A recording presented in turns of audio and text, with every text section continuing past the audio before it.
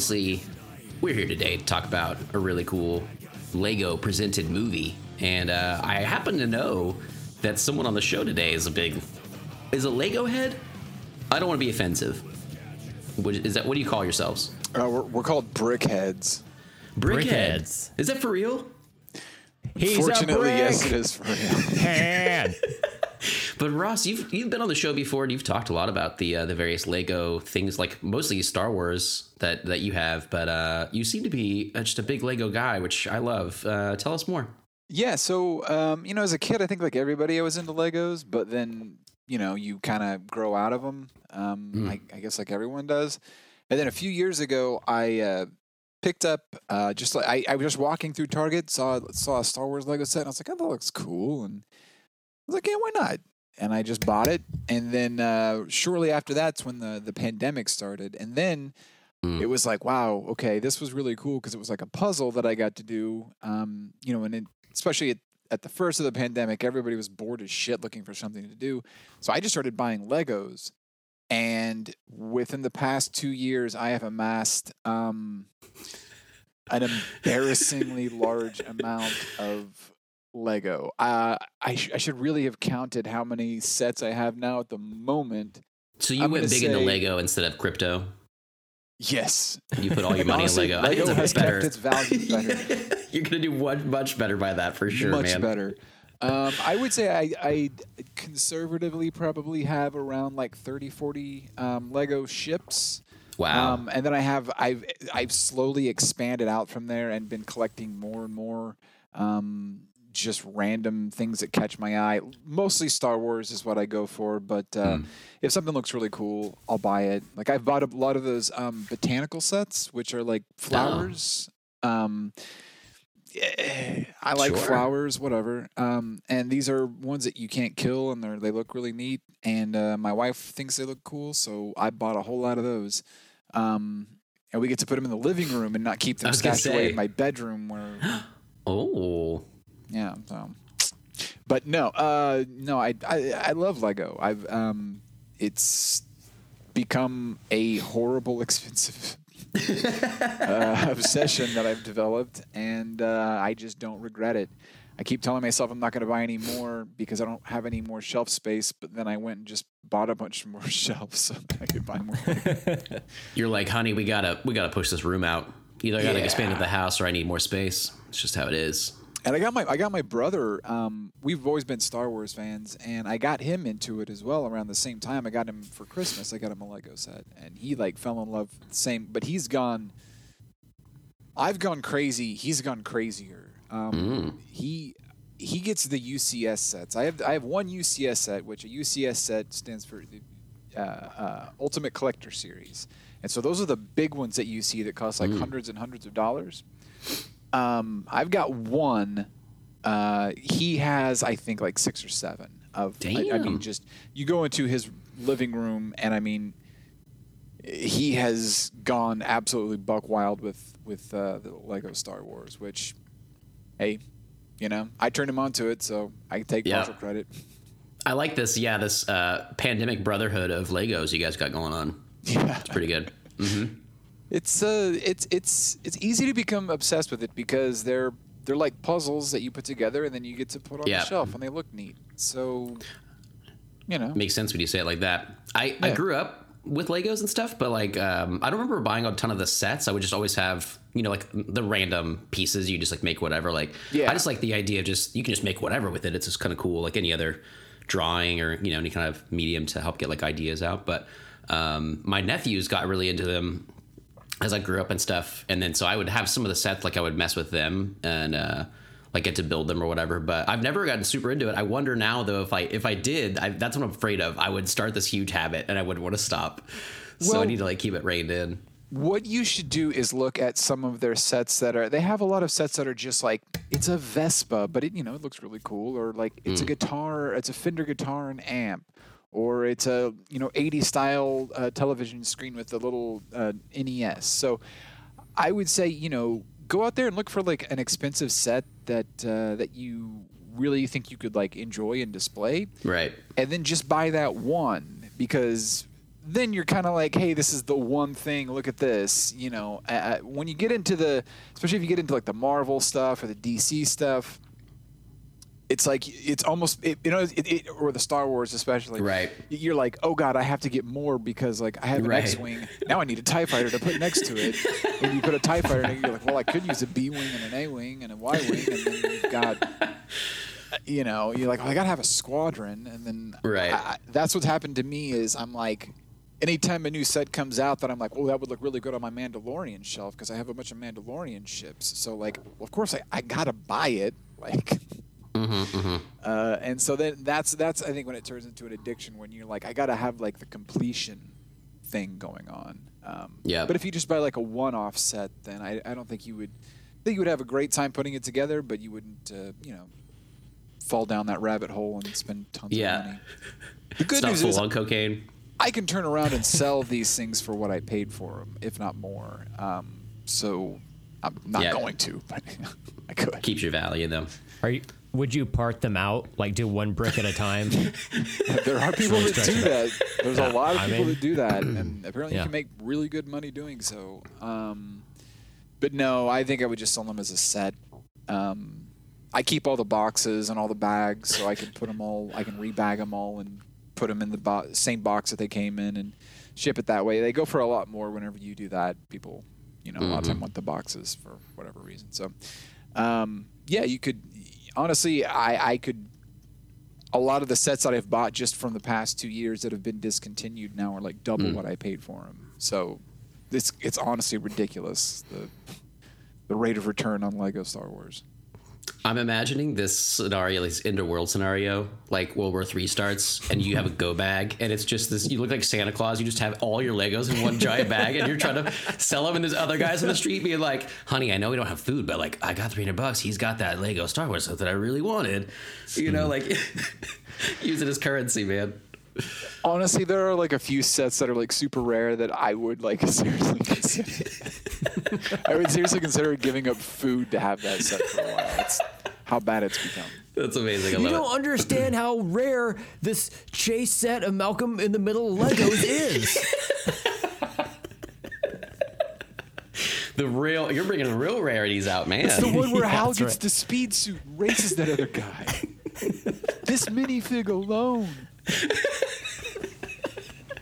Some of those minifigs, just the little guys, the little dudes, little characters, yeah. Thousands of dollars. Damn. Thousands and thousands of dollars for some of those. Is there one that's like, or maybe a few that you can name that are the most expensive ones? Kind of like the Princess Di Beanie Baby. Yeah. Is there a version of that for Lego minifigs?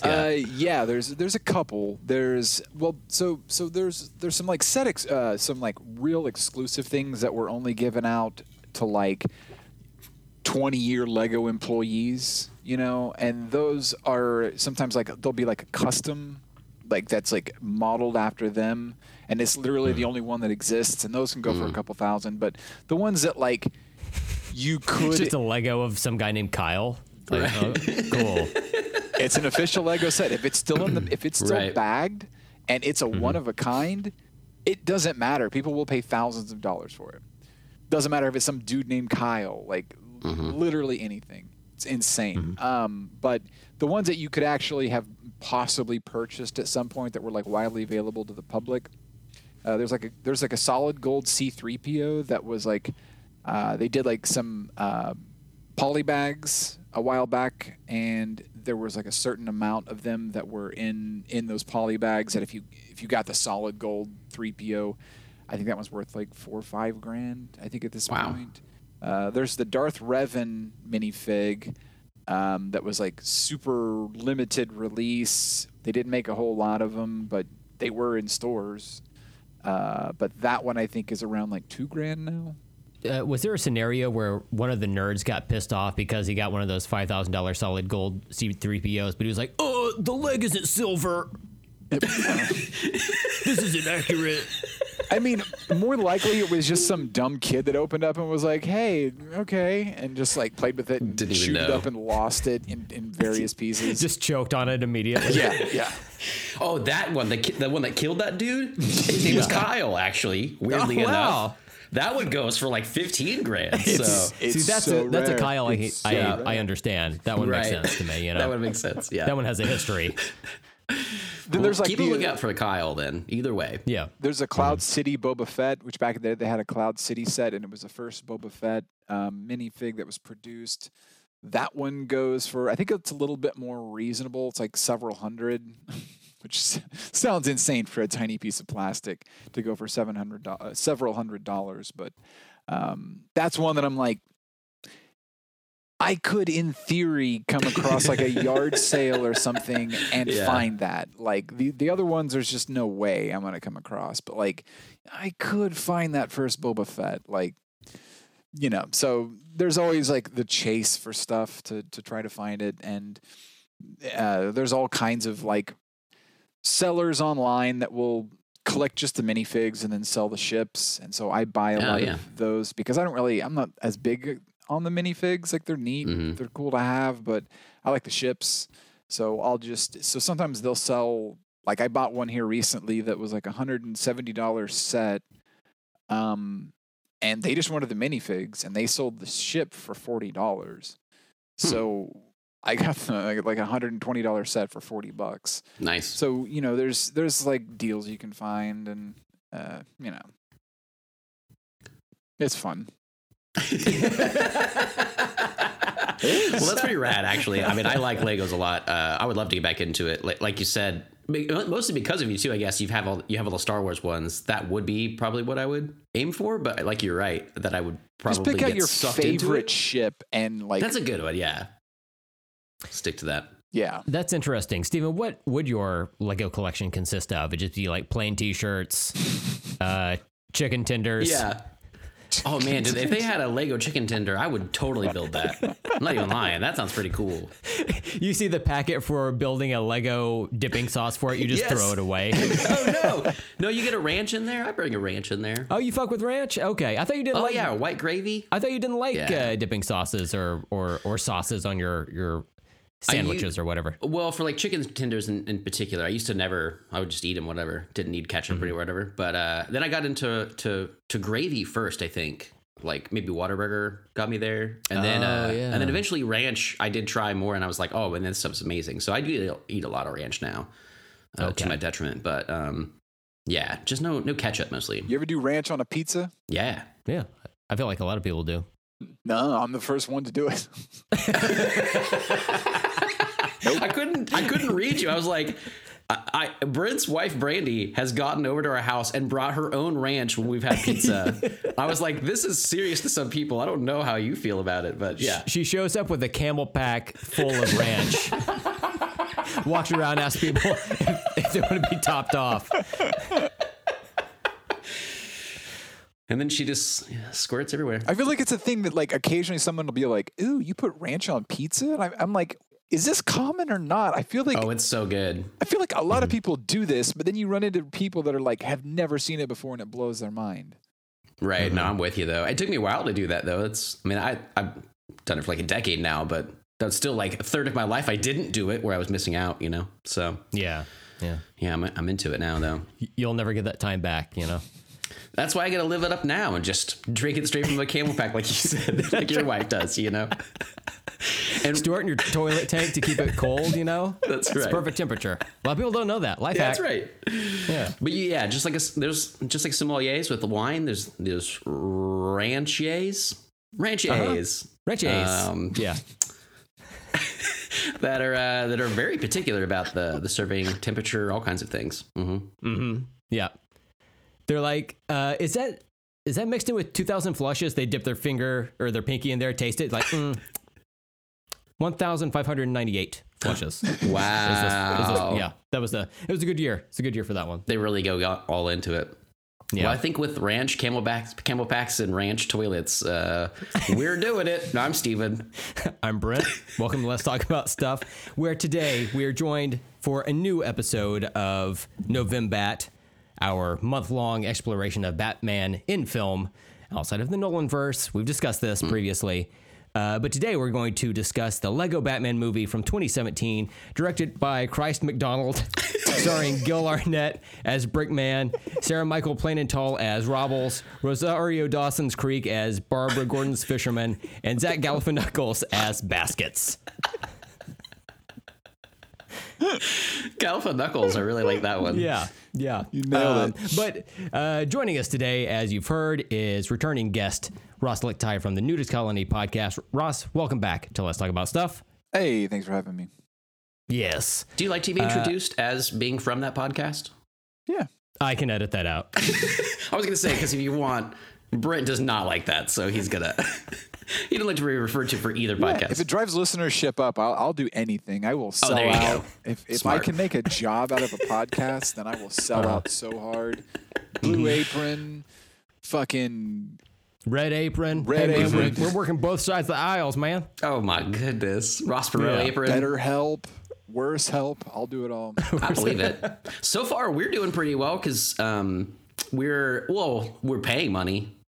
But either way, we're there is leaking money. money. Right, money's Yeah. being exchanged for the service. And I feel that's a step in the right direction.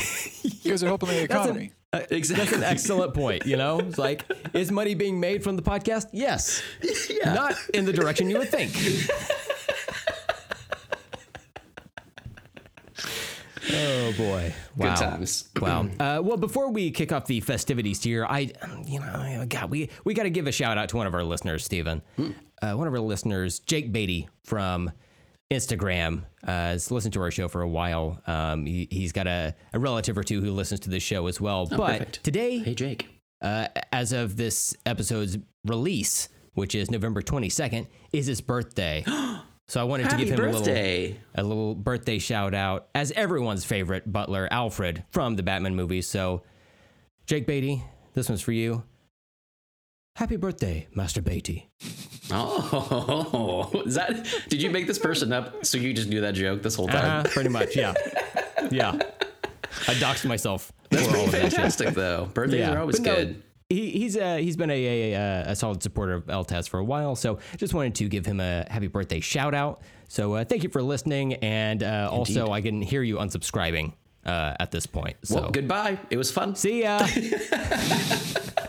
we tried. You made it to a birthday shout out. That's it. Fantastic, man. Shout-outs Yeah. are great. What about mini topics? Did you want... Brent, you had a Batman kind of related one, is that right? I do. So if you guys have anything non-related to bat stuff, we can discuss that first. Ross, there's something that you've been trying to sing the praises of for a while. Oh, and I will The continue. Care Bears movie. Yeah. Care Bear. Yeah, that's right. No, the Garbage Pail Kids movie. No, that We're seems gonna talk probably about more it. accurate. I've hijacked this podcast. No, if you listen to our other podcast, you've heard me bring it up multiple times, but motherfucking Andor. Clap, clap, clap. Andor is, everybody should be watching this. Apparently the numbers are like not looking good for Disney Plus, which is mind-boggling to me that I think there's a couple reasons. People saw the quality of Book of Boba Fett and Obi-Wan and were kind of like, I think I'm kind of done with the Star Wars shows for a while. Don't go back, please. Apparently they've promised to make a season 2, and the creators just said they only want to make 2 seasons. So That's good. sounds like it's in the bag, but I really want, this is the Star Wars that I have been wanting for so fucking long. So long. The prequels were a little corny. The sequels were kind of just whatever. There's some really good books out there, but like this right Gross. here is mature, thoughtful, incredibly well done Star Wars that doesn't have anything to do with any Force or lightsabers or Jedi. I don't think they've once mentioned Jedi at all. They're just not part of the story, which they shouldn't be. There should be stories that don't involve them because the Star Wars universe is big enough and has so much cool shit in it that it doesn't need that other stuff. Some people have Death Star 1, Death Star 2, Death Star, the new one. Well, okay. Look, I'll give you the... Okay, the first two... I didn't mean to deflate your balloon. There's some lore that explains the second Death Star. I won't get into it. The third one doesn't make any sense. It's just way too much at that point. Second one was kind of too much, but whatever. Anyways, Andor, please go watch it. Please, God, go watch it. And what I would say to Brent, people I have to also, go. Yes, let's end it. Go. It means to watch it. Go. It'd be way better use of our time than this. I've heard a lot of people say, well, it's slow. And it kind of is, but also it kind of works in 3-part acts. So, like, if you just watch the first episode, you might kind of be like, well, that's kind of like okay, but like you have to watch like the first 3 episodes and kind of treat it as like a movie, and then the second 3 episodes, 4, 5, 6 as another movie. Okay. So they kind of work in like arcs. So if you watch like the first 3, guarantee you're going to be hooked. The storytelling is incredible. And I'm not saying like incredible for a Star Wars show. I'm saying like incredible for a TV show, period. God, it's just the most recent episode today, and the one last week broke me. Yeah, so they're doing like week to week. Are you, where are you at now and how many are there going to be? Do you know? So today was the 11th episode, wow. and the next week's going to be the 12th episode. And that's the final one of season Okay. 1. They said they're going to do a season 2, so right. they've promised. Disney swore. Right? But they're supposed to do a season 2, and that's all going to lead up to like Rogue One. But do you think somewhere over at Discovery, David Zaslav is like trying to cancel the Andor show? But he's like, my cancellation button isn't working over here. Oh, it's not ours? I need more tax breaks. Yeah. I don't want to see She-Hulk twerk. I've heard amazing things about Andor, though. My brother, Danny, as well, has been watching it. And I think he even skipped Obi-Wan just because he heard so many bad things. And I was just so unimpressed by that show. Like, I actually didn't mind Book of Boba Fett. I just considered another Mandalorian season, and I'm like, whatever. But the Obi-Wan, I was so excited for that character coming back, and I was so let down by it. It was just boring. I could barely tell you what even happens in it. And then so I was like, yeah, maybe I'm cooling on Outer Wilds. It seemed like with Marvel, I've been kind of just cooling on Marvel stuff lately. And I feel like I'm just tapped out of a lot of it. There's just so much from each of them. But then they'll each have something that comes out that I'm like, oh man, like that sounds fucking cool. And this one is the one, like, I haven't heard anything bad about it. I've heard amazing things about it. But I still think like my expectations are still in check, I guess, because I'm not a huge Rogue One fan. I liked it. I need to watch it again. But I wasn't like sold on this show just on that alone. But then it's more about the word of mouth, you know? Watch Andor first and then go watch Rogue One. Right on. Because, like, I was the same way. I was like, Andor? Right. Why are they making a show about Andor? Like, he wasn't even like, and he was, I guess, part of the movie, but he wasn't like the star of the movie, you know? It was Jenner. So I'm like, well, why is Andor? Why a show about him?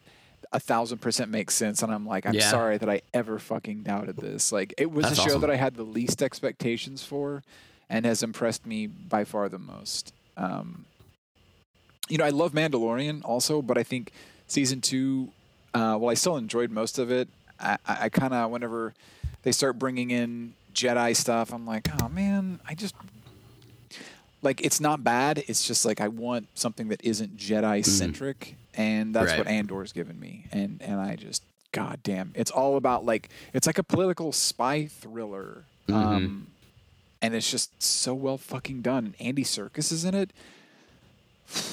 I didn't know who else was in it. Yeah, that's awesome.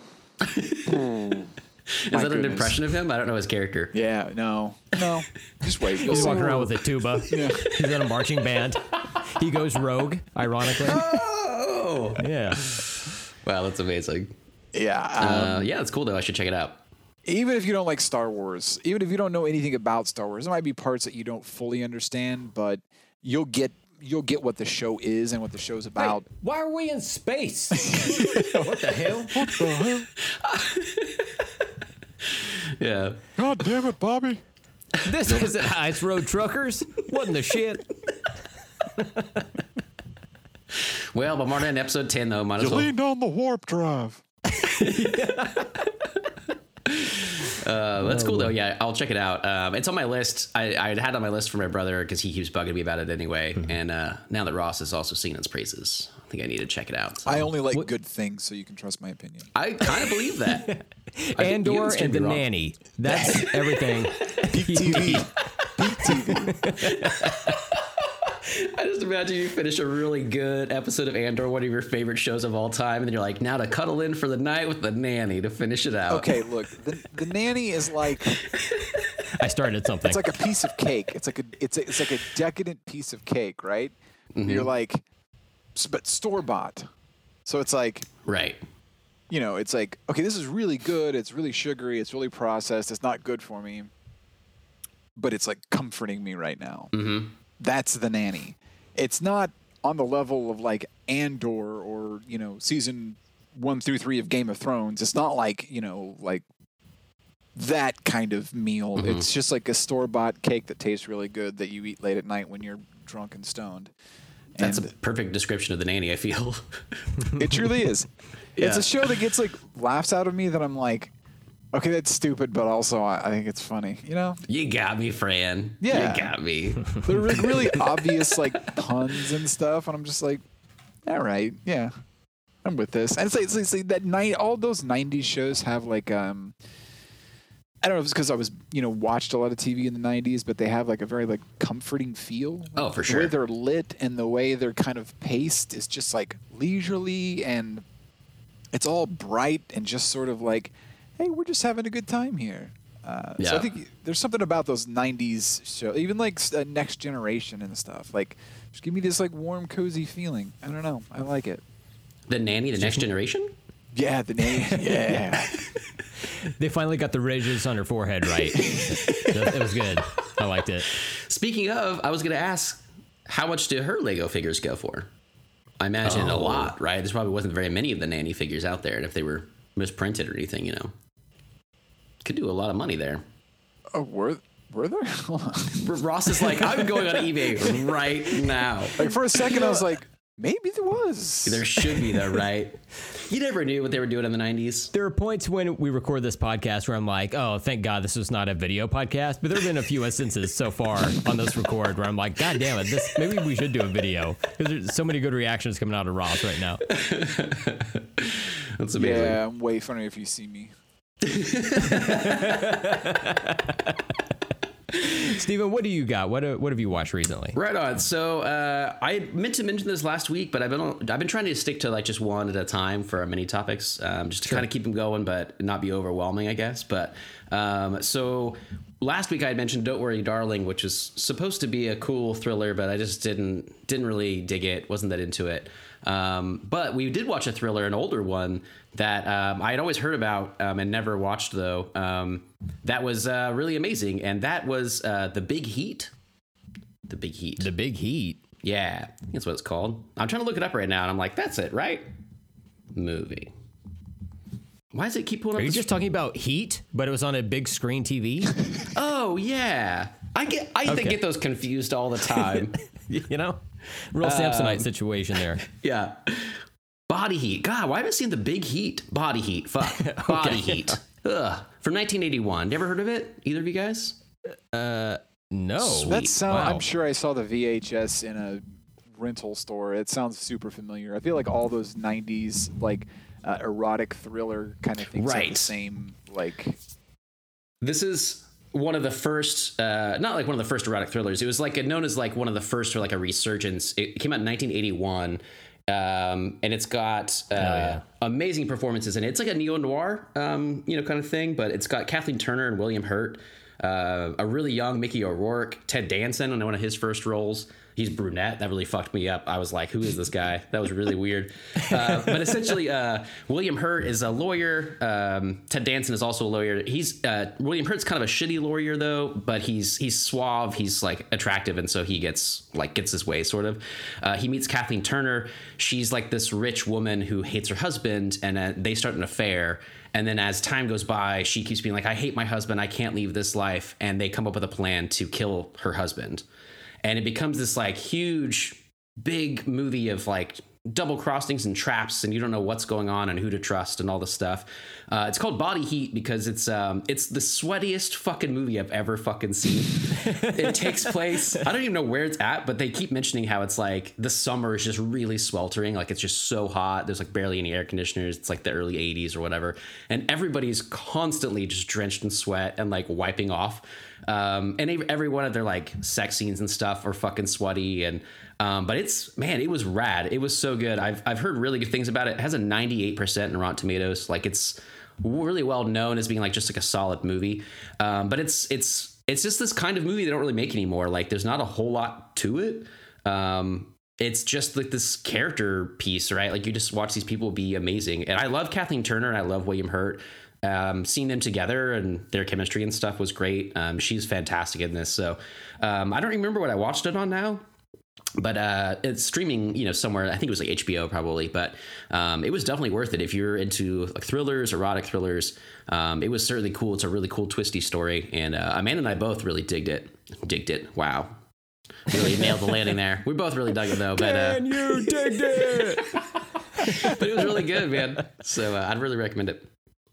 Yeah. Interesting. That sounds cool. I want to watch over that. On with Gorley and Russ, they're doing, what is it called, Russ? Oh God. This is going great so far. Yeah, it's as good as my Big Heat. This is fantastic. They're doing it like all erotic thrillers. Oh, perfect. Yuppie Nightmares. Yuppie Nightmares. Is the theme. That's it. Yeah. And they've been doing a lot of them, so this sounds like it would fit nicely in that series of films they're doing. Squarely in right there. on. I didn't know they were doing that one. That's a really good. I didn't know where they would go next, sort of thing. Because I've only listened to it here and there, but I love their whole concept. But that's a good one. This is like right before, like Fatal Attraction and stuff. This is like kind of what led to like a bunch of the big ones we do know.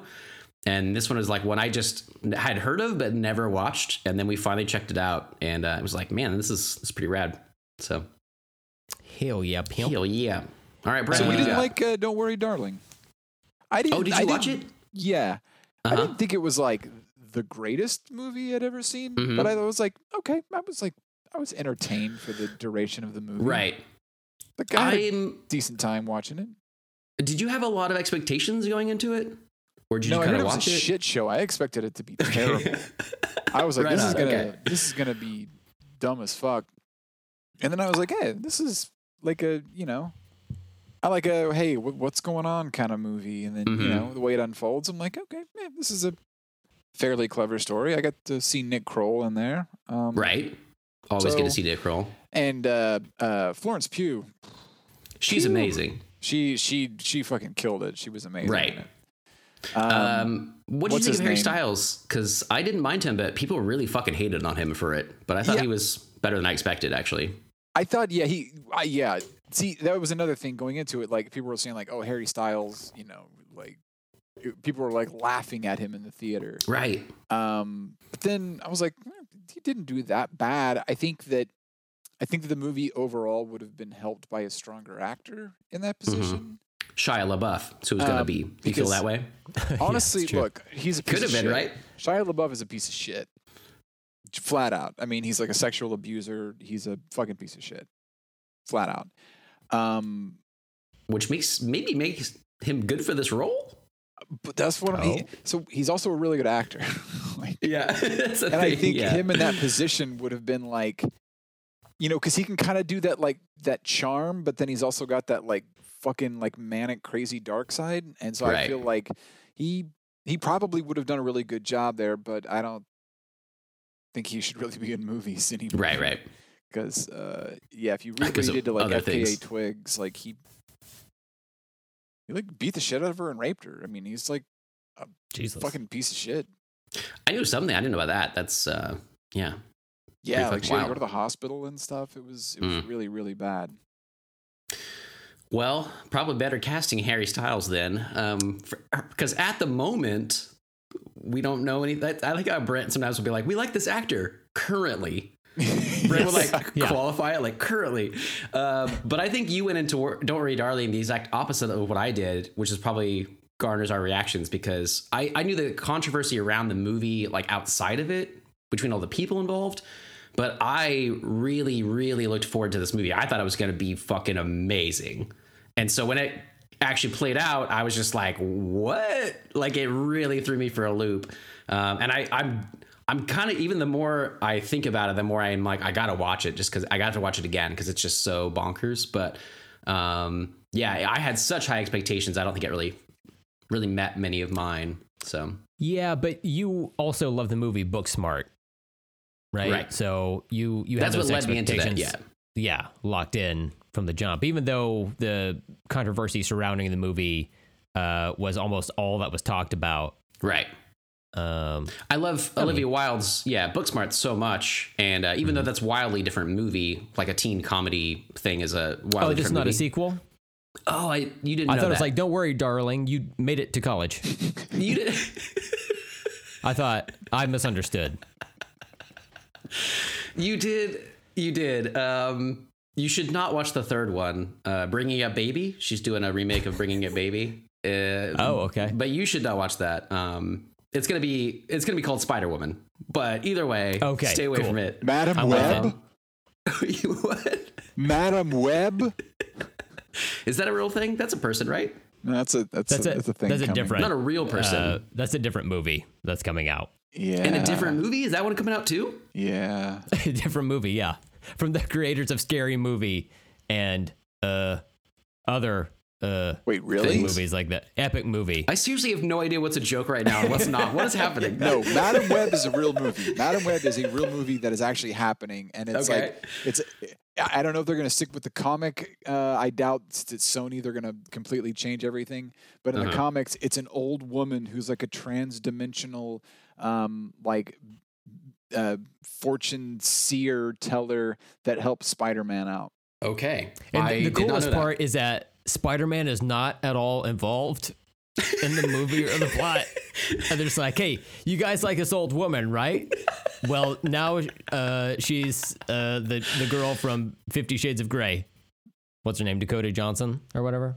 Is it really? Uh-huh. Seriously, is this true? I'm so worried about our future. I do know that Adam Scott's in it. So much happening.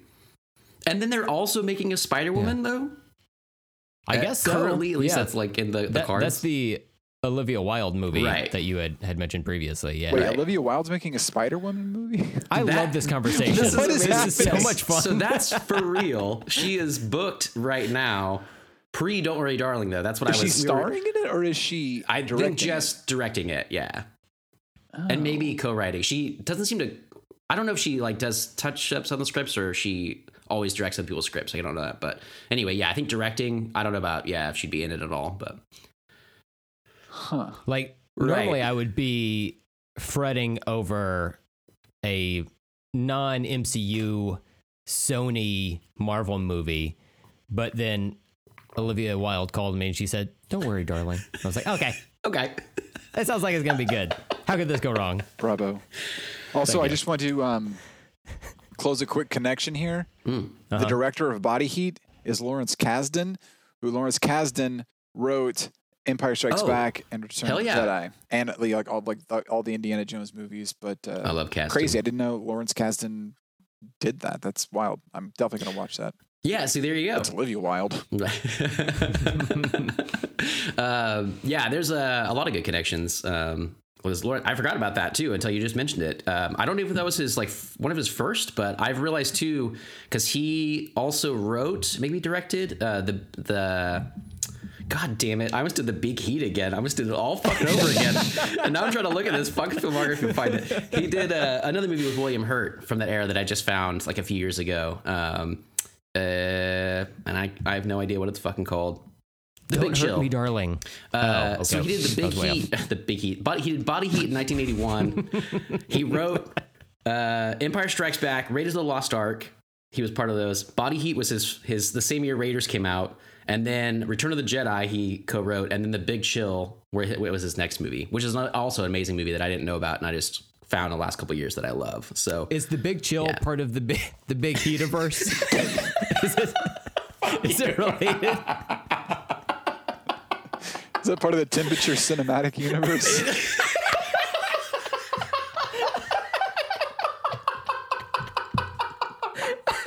Is that too long of a title? That seems really long, but I love it. God damn, the Temperature Cinematic Universe. Holy, I'm like scanning through his next stuff. I'm like, did he make anything else temperature wise? Nope. Okay, good. Holy shit, that's so funny. Well, good to know. Damn. Yeah. Well, my entire head is just on fire right now. I'm laughing so hard.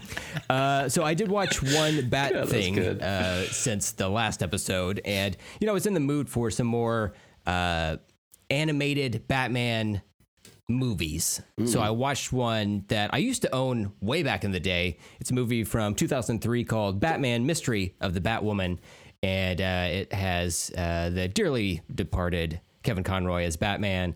This time he has Robin, Tim Drake Robin. I think Batgirl is in it. I'm sorry, Barbara Gordon. She's not in her Batwoman or Batgirl costume in the movie, but she's, look, we'll get into this later in the Lego movie. But there's a mysterious all gray Batwoman flying around Gotham City. She's got red gloves and a red bat on her chest. And Bruce, as Batman, is trying to figure out who that is, thus the title Mystery of the Batwoman. I mean, it's all right there. And it was a fun watch. I remembered who the Batwoman was from when I saw it, 20 years ago or whatever the fuck. But it was still fun.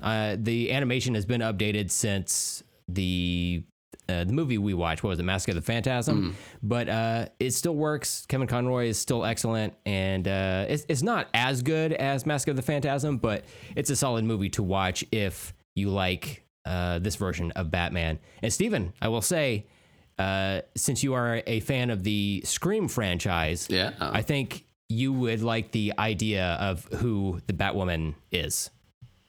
That's all I'll say. Is it Skeet Ulrich? God damn it. I said too much. I guessed it. I said too much. I guessed it. Who is it? You guys tell me.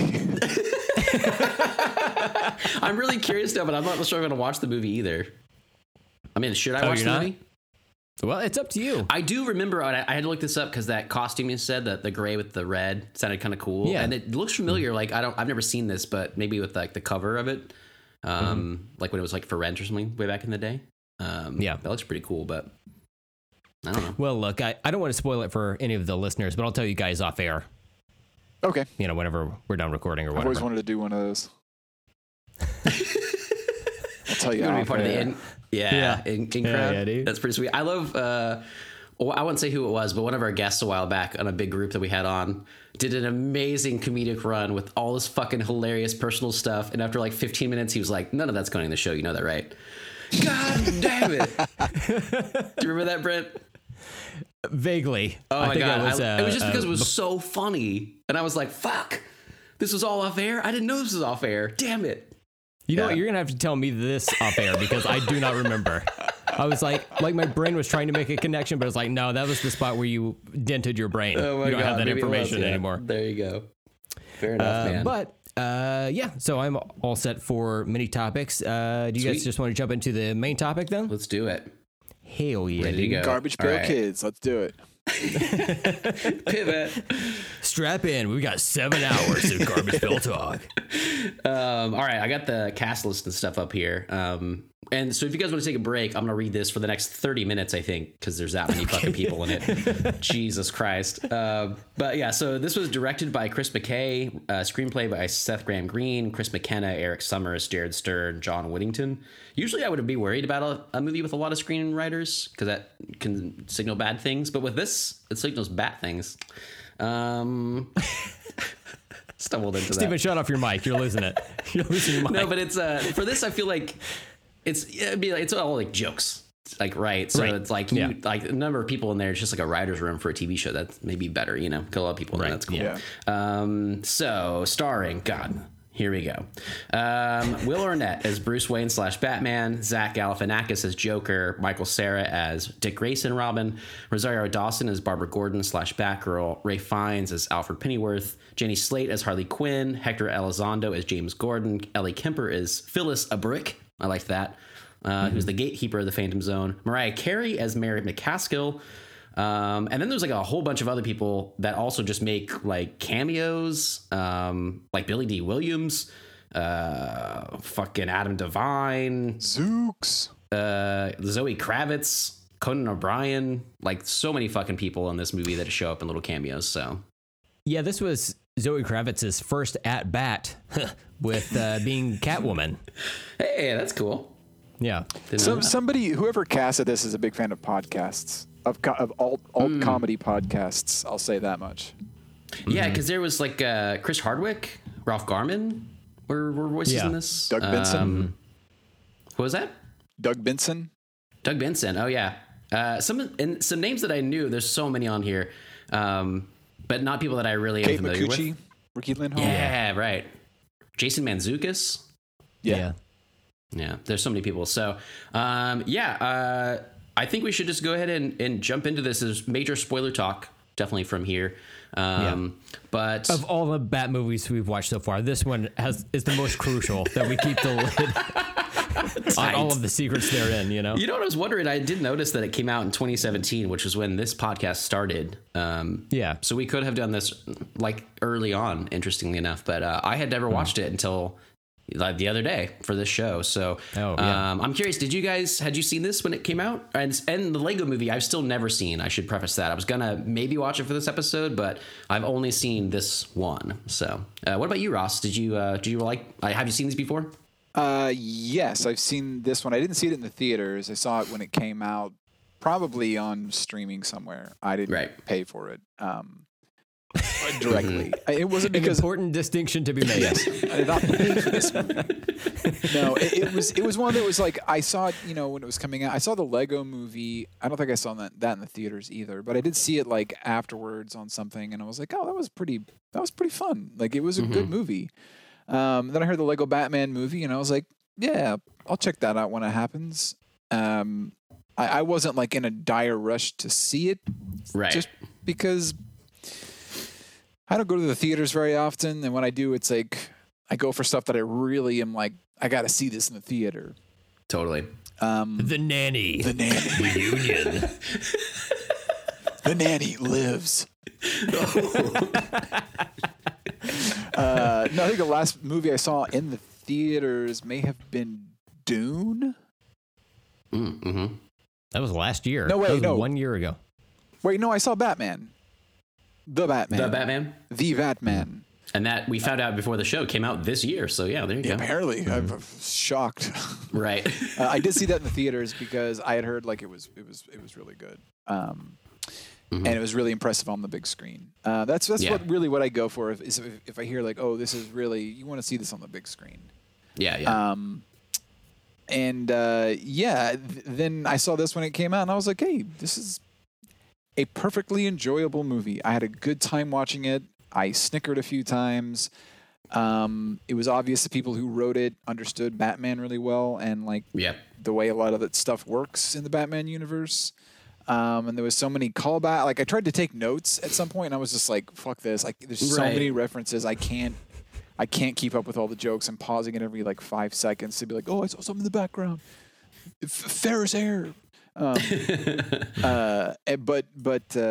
whoever did this obviously, was a comic book fan and dug deep, and really hit on some cool themes. And I maybe didn't love the ending.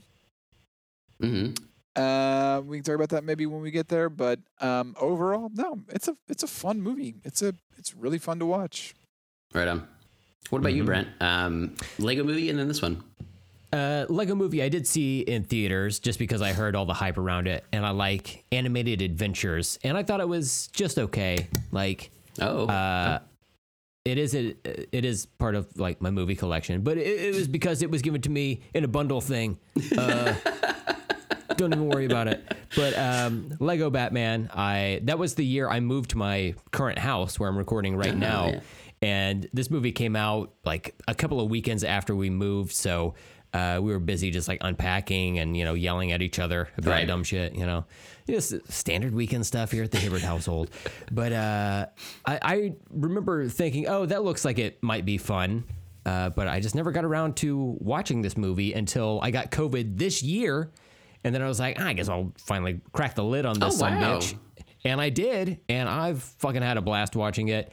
That said, I forgot, even though it's just a few months ago, I forgot about the plot of this movie when I rewatched it a couple of nights ago. That's fun, though. And I was like, oh, yeah, I got to like rediscover it all and relive all those jokes and everything. So, I had a blast watching this movie. And, I'm very curious to see what your take is on this, Stephen, because you had said last week, again, off air, that you might try watching the Lego Movie, and I was hesitant for you on your behalf. Right. Yeah, because I was like, you don't watch a lot of animated movies anyway, and I feel like if you don't like the Lego Movie, how's it going to reflect on the Lego Batman movie? And then how is that going to reflect on animation as a whole? It's just, it's conflicted. I gave up on all of it. I'm like, these are fucking terrible. Because you mentioned that, and I was curious because I was like, I watch animated stuff, but I was like, I don't watch a lot of modern animated stuff, and it's more just because I just don't. I don't know. I don't have the time for it. I have time for other things. Like, I just don't think about them as much. And I'm like way behind on so many Pixar movies. Like, I love Pixar stuff. If I'm going to watch anything, that's going to be it. And I'm not even watching most of their stuff anymore. So, but I do. I'm like, but I like You're them. Like, they made it. You're like, they made a Toy Story 3 and 4. I will say I only watched Toy Story 3 like last year, so yeah, I mean, like, I am behind, like, wow. Yeah, so but yeah, I do like animated movies though, and I thought I would like at least the Lego Movie. I'd heard such good things about. This is why we need a video. Brent is fucking dying over here. I was just imagining you watch Toy Story 3, which has such a heart-wrenching ending to it. Even though everything works out, right? You're like, wow, that was really moving and powerful.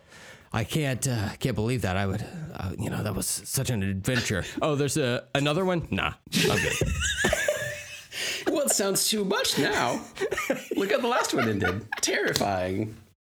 It took me a whole year to recover just from that, So give me another 5 years and maybe I'll watch Toy Story 4. And Toy Story 6 is going to be great at that time, I hear. That was your own personal COVID. Yeah. You spent all that time recovering. That's right. But yeah, so for these, like, I'd heard the Lego Movie. I heard a lot of good stuff about that, but just never watched it. And it wasn't anything I just like anything else. I was just like, yeah, I'll get around to it, and I just never did. And then this one, because I hadn't watched that one, I was like, well, I have no real interest in this one, whatever. I knew the voice cast for him really big, and that's cool. But some of the people in here, at least like cameos, they were saying like Superman is, what's his fucking Channing Tatum is Superman, and he's reprising his role from the Lego Movie. So I don't know if he's even in that a whole lot, but I was like, oh, I thought he was just in this for a little bit, because why would he be in the other one? But I'm realizing there's references out there I'm probably missed for years, with both of these movies. But I will say that I did not watch the Lego Movie after watching this one. I'm curious now because I did like the Lego Batman movie. Wow, I'm kind of like Ross. Like, I really had a good time. I had a lot of fun. But at the same time, I feel like the jokes are almost overwhelming to me. There's like so much. There's so many characters. There's so much on screen, and there's so many jokes. I feel like I like a lot of anything I've watched with like nephews and stuff. Like a lot of some modern things, I'm just like, there's just like too much going on. But they're like in ADHD heaven. That there's like so much happening, and it's a little too much for me. So I rewatched a little bit of it today for writing like a few notes and just like getting the feel of it again. And I liked it more today once I kind of got the vibe of it. But I felt like if I watched the Lego Movie, I would get them confused, or like my brain would literally explode. I would have too much going on. And I was like, I need to have like only one of these in my head at a time for the show, at least, So, but I did enjoy it actually. So I'm excited to get into it. I also did not write many notes at first. And then today I wrote a few like references or specific things that I wanted to hit on, but same thing, Ross. It's like, there's so much happening that if you wanted to write it, it would just like, we'd be here for fucking 7 hours, and that would be no fun for anybody. So the joke saturation in this movie alone is just out of control. Like there's crazy. Just, like you said, it's probably why you didn't remember the movie was because so much fucking happens in it that you're just like, okay, the plot. Let's see. Right. The plot is actually pretty simple, but there's just so much going on around it at all times that it's like, holy shit, it's wild. Yeah. You have plots with the. You have jokes with the plot. You have jokes that are like throwaway one-liners. You have jokes that are for like deep cut nerds in references to like old comics and whatnot. You've got visual jokes. Like it's like the JPM on this, the jokes per minute, is just massively high. Yeah. You know, but it all works. I thought about that because Brent, you'll mention that JPM. And I was like, I think you need to adjust it. It's not jokes per second. They're not that fast, but it is like multiple jokes per minute. And it's like, it's just so rapid fire that it was a little much for me. But once I got into the rhythm of it, it's almost the same way. One of my notes was about the animation style. I was kind of back and forth on it. I also have never played any of the Lego video games. There's like so many Lego worlds out there. I get the physical bricks that you can play with. I don't understand this like whole new thing of pulp culture that kids are or adults or anybody's into with all of this stuff. It's just as an aesthetic, I don't really understand.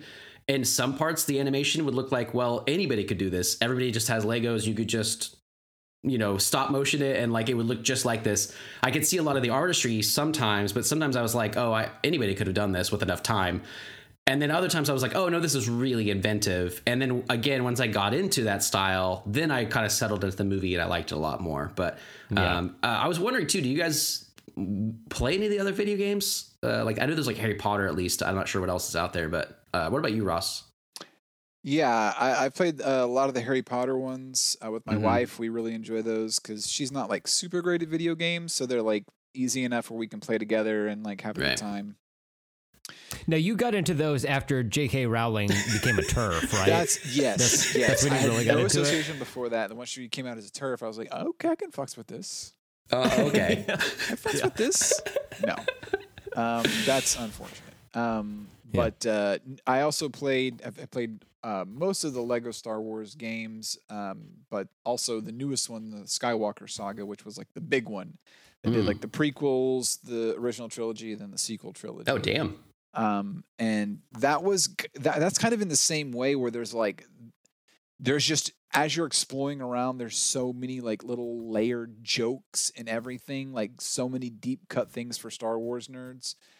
So whoever's in charge of like, finding the talent to make these Lego related properties is killing it out there because they get people who like truly understand it, and you feel like there is genuine like effort that goes into making these like great products and not just like cash grabs. Like I've never had any Lego associated anything, whether it be like physical or media, that have ever felt like they were just like cashing in on something. It's all felt like genuine and like someone cared, someone gave a shit.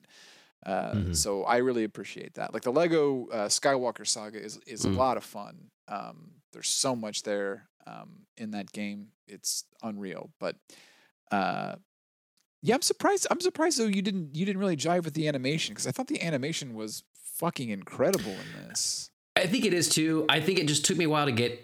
It's this weird thing of like it's like CGI stop motion in my head. Like in my head, it's like these are actual bricks. They look like that, like that. They're not, right? No, that's what I'm saying. It's like, so if I watch like a CGI like Pixar movie, right, and I can see the individual, like I can see the grain of dust on the hair on the back of Sully, and I can see that took a lot of effort for them to do. But then I see this. Are you talking about Flight? You're talking about Sully Sullenberger, right? The Miracle on the Hudson. Yeah, you can see it on the back of Tom Hanks's head. You see the goose feather in his hair. Exactly. That's a CGI movie, guys. Wild. They really improved it since the Polar Express. I was gonna say, as he climbed out onto the cockpit and slaughtered those geese with his bare hands. That's how but I it's like watching a Pixar movie where I can see that goose has a box knife.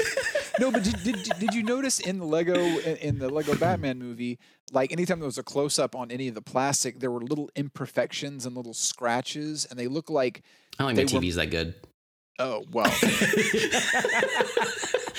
Steven smears Vaseline all over his TVs. I watched this on VHS on a Vaseline covered TV. I don't know what you guys watch it on. Fucking 4K or whatever. 75 feet back from the screen. I watch it from binoculars at my neighbor's house. No, I did not see any imperfections. Really, Brent, did you notice that? Yeah, the little imperfections in the bricks and whatnot. And even like, when they make a toy and they have like a mold and they press it together and there's like you'll always see like a little line kind of around plastic, like where you'll see that in certain, like when when like the hair turns or something, you'll see the little like pressing line that's actually on like if you take a Lego figure, you'll see the exact same. Like I thought the attention to detail, like they could have easily just made everything kind of like one texture, right? But shiny plastic. It really looked like they modeled each and every brick and got the exact texture right. And there was even some like on Batman's like cowl when it got really close. There's like a tiny little like scratch, like a tiny little imperfection in it, and it's like barely noticeable. But like I thought that attention to detail was just awesome. I thought the animation in this movie was better than the Lego movie. But that's just from my memory of the Lego movie, seeing it the first time, because I thought it was a little too jittery, and they got it a lot more like fine-tuned in this one. So, Steven, I feel like if you watch the Lego movie before watching this movie, you might just seize out. Well, it might have been like, oh, they've really improved. Yeah, so I would first I'll say that you're showing me, or you're telling me things that I didn't really notice. So I would be like, yeah, there's stuff I just didn't see on there. Like my TV is not as good, or like I just was sitting far back or whatever. I wasn't paying enough attention. It's like maybe just more of an aesthetic that's just not personally pleasing to me as like the Lego games. I'm just like I have no interest in playing them. I've played them like in a store before, like when you're walking by and they have like set up, and I was just like, I don't understand why this is appealing. If I wanted to play with Legos, I would go buy Legos. Like I don't get it. So it's just not for me. The person working in the store is like, you don't have to buy it. I told you and I'm 8 like, times. Give me the game. Give me the Xbox now. I need it. So you don't have to. But yeah, so my shift was over 12 minutes ago. Maybe just for me. But what finally clicked, and it was early on, but again, it was just like it took me a second to get into it. It's like it's more of like an aesthetic I just would not have chosen. It's not a I don't know that I would have watched these really. It's like I didn't watch them for a long time, right? Like you do it for the show, and then now I'm like, I liked it, I enjoyed it, but I didn't seek it out. But in particular, it was one of the first fight scenes with like all the Joker and all the henchmen, and Batman comes in there, whatever. And there was like an explosion, and the way they did the explosion with like the kind of like translucent little like square ones, I was like, it was brilliant. It was so fast, and there were so many of them that filled the explosion screen that I was like, wow, that was really inventive, the way that they used that, like actually to make it look like actual bricks in this world. And then they obviously get really creative with that stuff. Like I love the whole idea of like not just Batman has all these gadgets or toys or vehicles, whatever, but it's like he can literally just build them next to him. I love the whole idea of that. So they really leaned into it a lot. But yeah, just for me personally. He's a master builder, and you would know that if you watched a Lego movie. Oh, wow. Shit. Is Batman in that movie? Yeah. I got to watch that movie. I honestly have no idea what's in that movie. Good. Yeah, I got to check it out. So I want to, but I wanted to wait, for this episode. So I was really impressed where, like, I felt like there were decisions that they made that I'm like, they probably debated, like, okay, so you see the plane flying through the clouds, and you're like, well, do you build the clouds out of brick because you built the explosion out of brick? But where they chose to build certain things out of brick and where to not, like they didn't build like the water, they didn't try to make that look like bricks flowing or anything like that. I thought like they did a really good balance of like finding out where to model them after like a specific Lego part and where to make it more of just like a naturalistic, like environmental kind of thing. Right on. And like there were so many, I loved how there would be just like these deep saturated colors. that were just like kind of bleeding out from like everywhere. Like it looked almost like neon, at times, but it wasn't necessarily. It was just sort of like this atmospheric haze that was hanging around. I really love the way all of that looked. I thought that Gotham just looked so fucking cool in this. It did. I like the design. Yeah. I like the design of his ships. All that stuff's good. And Bloodhaven, we got a Bloodhaven reference. Does that mean something to you, Brent? I don't. I feel like this is where I feel like sometimes, like you're talking about is this a comic reference? It is, yeah. It's an adjacent town, I think, where Nightwing, that one, right? Patrols or whatever. Yeah. There was even a couple little Nightwing references. Hey, I got my Nightwing socks rocking. Can you see that? Hey, it keeps showing us Cyclops behind it. Yeah. There, yeah. Okay, take my word for it. I have Nightwing socks. I do believe it though. What about voice cast? So there's so many people in this, but in particular, my notes were the main three that I liked: Will Arnett, Michael Cera, which really surprised me. I had no idea he was going to be in this movie, and then Rosario Dawson. I thought Will Arnett, especially after talking about Kevin Conroy as the voice of Batman, I was surprised that I really liked him. I thought he did a good job. I mostly know him from comedy stuff, so that surprised me. Yeah, I think that if he wasn't in this exact role, his voice would get a bit grating. Like if he were doing an animated voice for like Mask of the Phantasm, I don't think that would work. Right. It's not not enough flavor there. But this is almost perfect because I guess the bit is that he's a hardcore Batman, like Batfleck era, Bat God version of Batman, and then you have the Burt Ward version of Robin, essentially, and you team up those two characters and they play off each other and whatnot. The contrast between those two characters is what makes the movie sing so much. He's an all-star Batman. Like I could easily hear Will Arnett saying, "I'm the goddamn Batman." I can believe that. Mm-hmm. Steven, if you're not familiar with All-Star Batman, that was a comic book written by Frank Miller and drawn by Jim Lee, and it was a I mean, I don't know. Would you call it a parody, Brent? It's almost like Frank Miller was parodying his own previous works. That's interesting. On Batman, yeah. It was like way over the top. His New Nightmare versus his Nightmare on Elm Street. Is that his? Yeah, but New Nightmare is watchable. Wait, is All-Star not good? It's kind of not. Have you seen Transformers: Dark Side of the Moon? I feel like I have seen that one. That might have been the last one I watched, though. Yeah. It's like that, where it's like, okay, this is so goddamn ridiculous that I'm enjoying watching this. There's literally a scene. So Green Lantern his weakness is yellow. I know that sounds kind of stupid. They kind of make sense of it in the comics, but Frank Miller, of course, takes that to 10. So Batman is going to face off against Green Lantern. So what does he do? He has Green Lantern meet him in a room that Robin has painted entirely yellow. Oh, and do you think it's just the room that was painted yellow? No, they're both painted yellow. They've painted their skin yellow. Also, Batman is drinking yellow lemonade. So it's, and he also says, to Robin, one of the first things he says, and I apologize for this, I'm quoting, I am not saying this, but he says, "Are you a goddamn retard? I'm the goddamn Batman." Mm-hmm. I can totally hear Will Arnett saying all of that, though, by the way. Yeah. So it reminded me a lot of All-Star Batman, where it was just like, wow, this is... But I enjoy that because it's playing on like a Batman trope of him being just like way too serious and angry and all that. Yeah, for sure. But I thought he was like you said, Brent. It's like he's good for this Batman, and that's kind of the beauty of Batman is that you get so many different versions of him and stuff. But I thought for this one he was great. Rosario Dawson. Steven, I was gonna ask you, did you look up the voice cast before you watched the movie, or did you just watch the movie and try to figure out the voices as you watched it? Yeah, and I knew he was in it pretty much. Mm-hmm. Just for being famous for being a Batman, and especially after looking up Kevin Conroy. But other than that, I literally had no idea who's in this at all. And I didn't recognize a ton of them.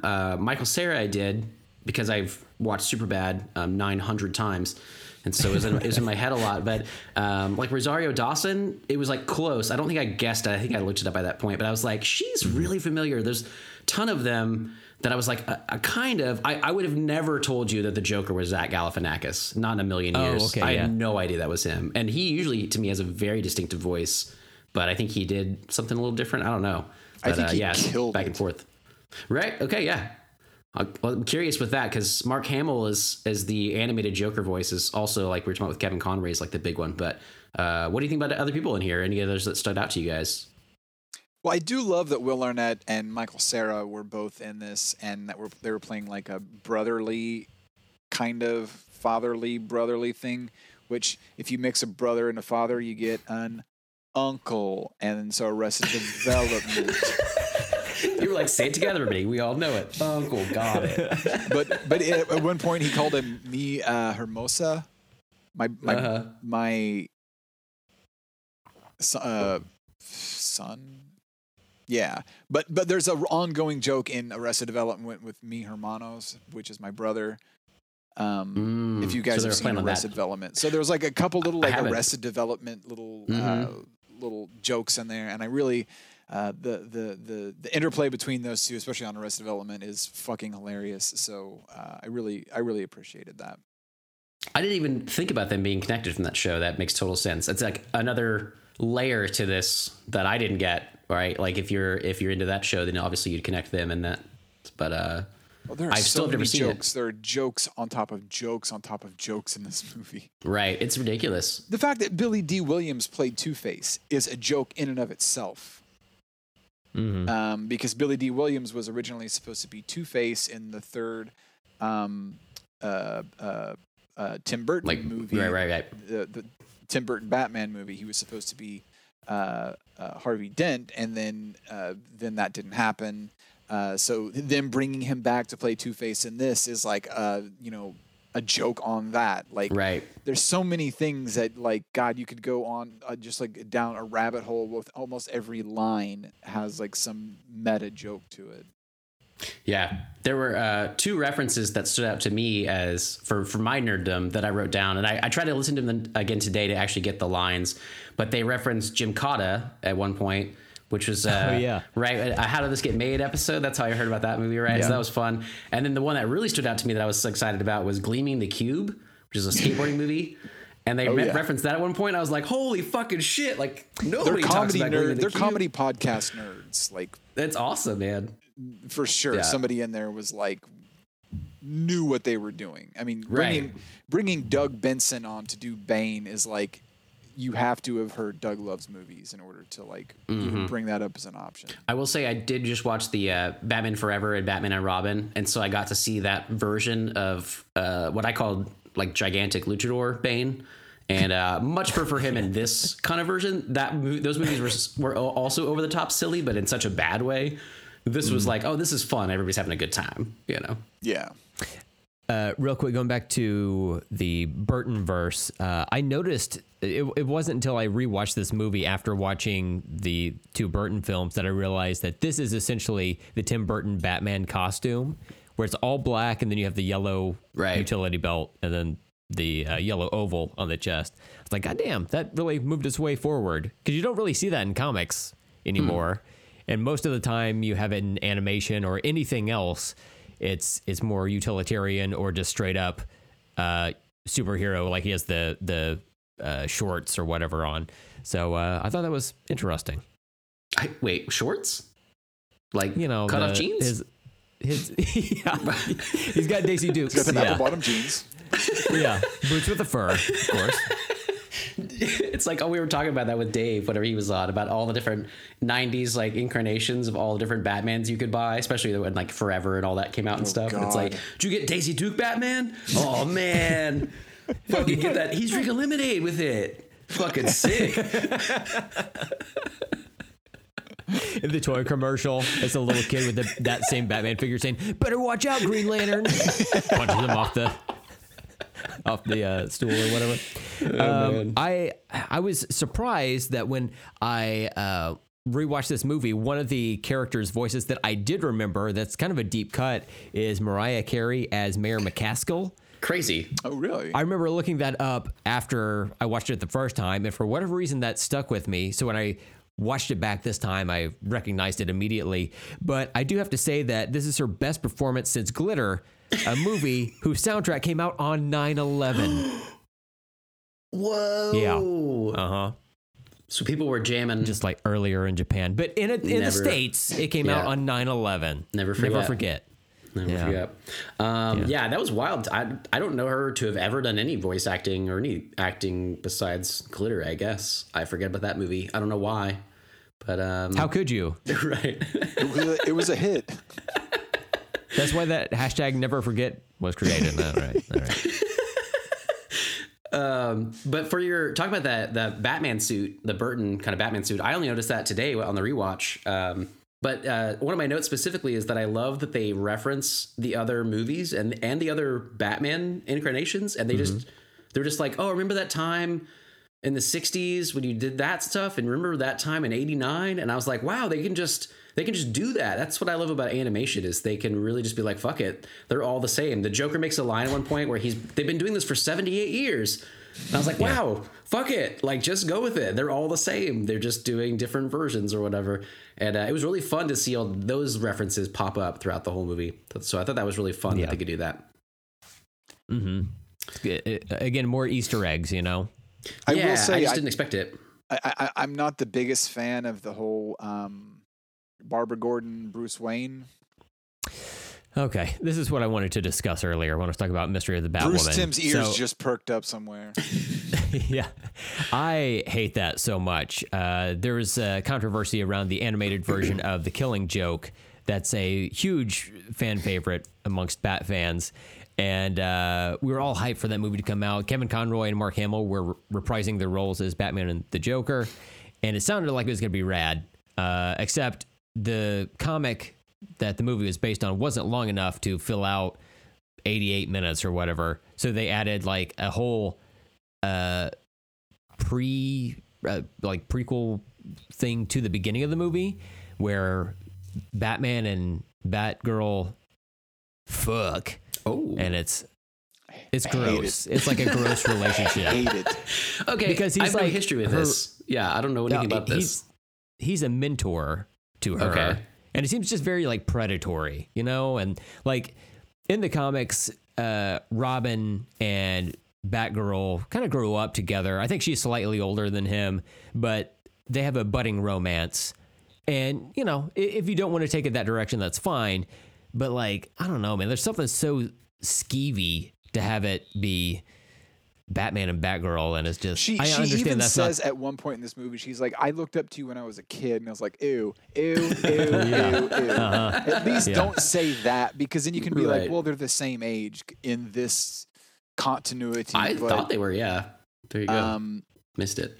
In the comic books, no, she's much closer to Dick's age, and Dick and her have like a huge history together. So it would be like your adoptive dad fucking your like long-term girlfriend, your like childhood like crush, which is just fucking gross. And Bruce Timm knows this. And look, I love almost everything Bruce Timm has ever done, but his weird crusade to make Bruce Wayne and Barbara Gordon happen is just weird and creepy, and I don't understand why he continues to do that. Even comics that he's written, where they'll be like Elseworld stories, he'll want to like hook up Bruce and Barbara all the time.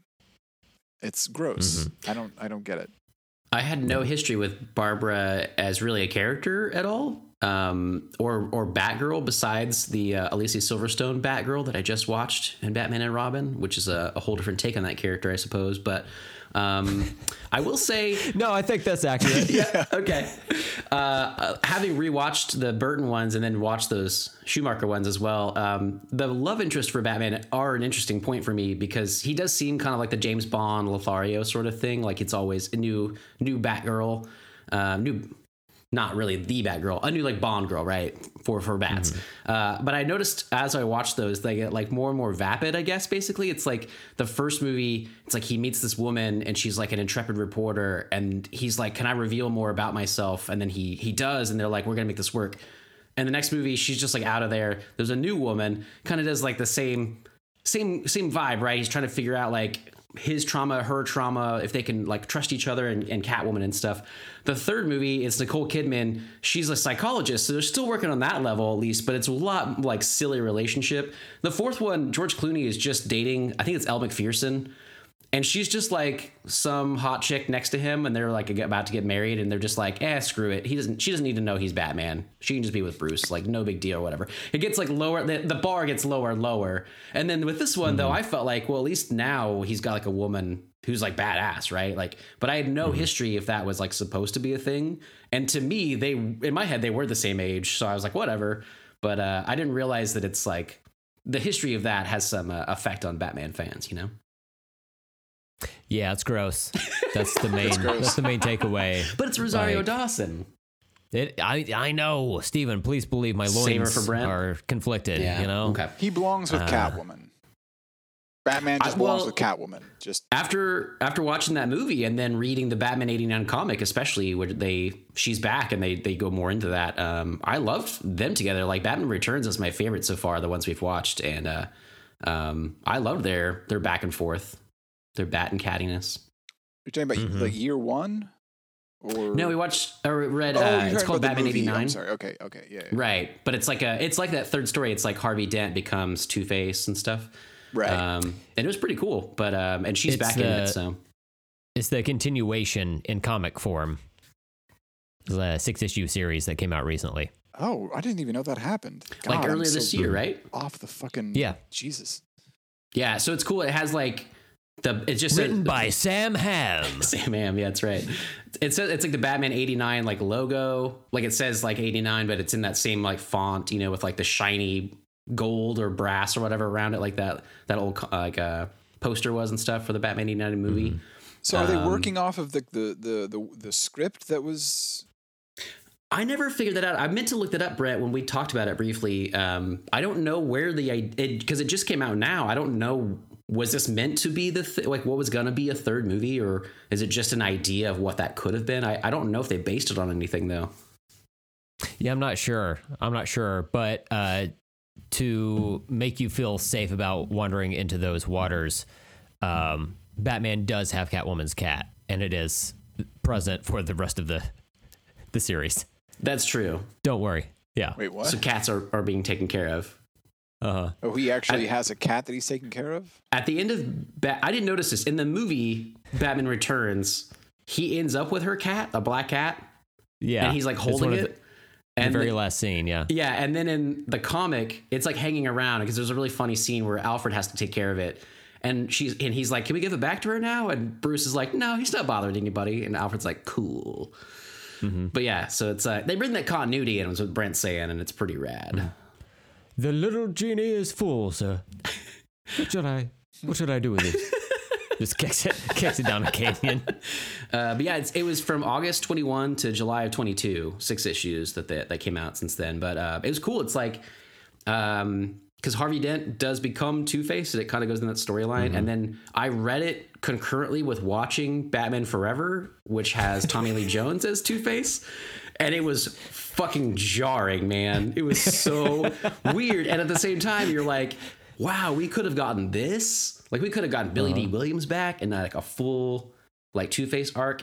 My only complaint about it, I think I said with Brent, was that they bring Catwoman back, and she's kind of, she's kind of good and bad, I guess, always. And then Harvey Dent as Two-Face, I just didn't know if he would have, if they had made that like a trilogy, Burton's trilogy back in the day, I don't know that it would have been a big enough villain after seeing Joker and Penguin, and Catwoman and stuff, which were so well done.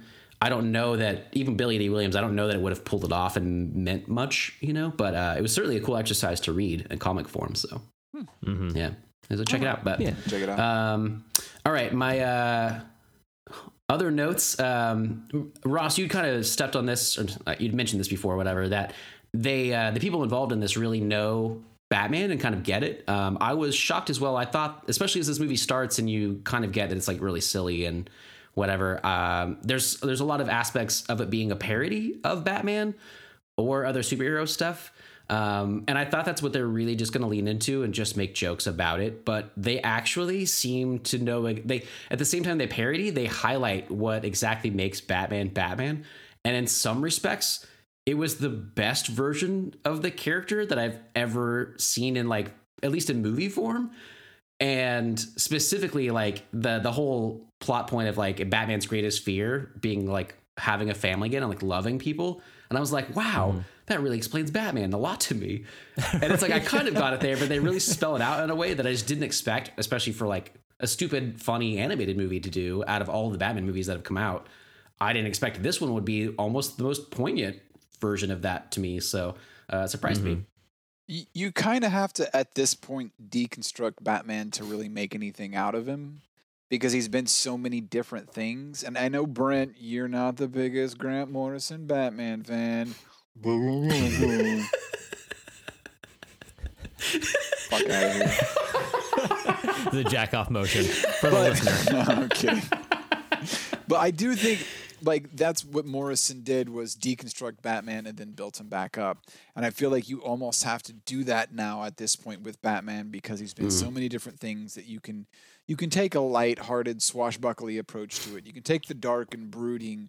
You can take the psycho energies that come out of Gotham, and does Batman's presence create more villains? Or there's so many angles that you can go at Batman from, that if you're trying to tell, like, a concise Batman story that, like, really tackles all angles, you almost have to do something like this, where you hit it from every conceivable sort of angle and trope, and just mix it all together, and that's almost like a more pure Batman, because you get all parts of it. In Batman, again, he's been around for 70 plus years. I mean, he's one of the most enduring fictional characters of all time, and hundreds upon hundreds of writers have taken a stab at him, and they all have a slightly different take on it. So you can literally go any direction with Batman, and you can kind of make it work. Obviously, the thing that most people are familiar with are the movies, which are generally tend to be darker takes on it. So I kind of get why they went with that for, like, his main like character thrust. But then, also throwing in the fact that the Joker and he have this weird kind of psychosexual relationship. And then Dick's whole thing with, I have two dads, and the whole dichotomy between Bruce Wayne and Batman.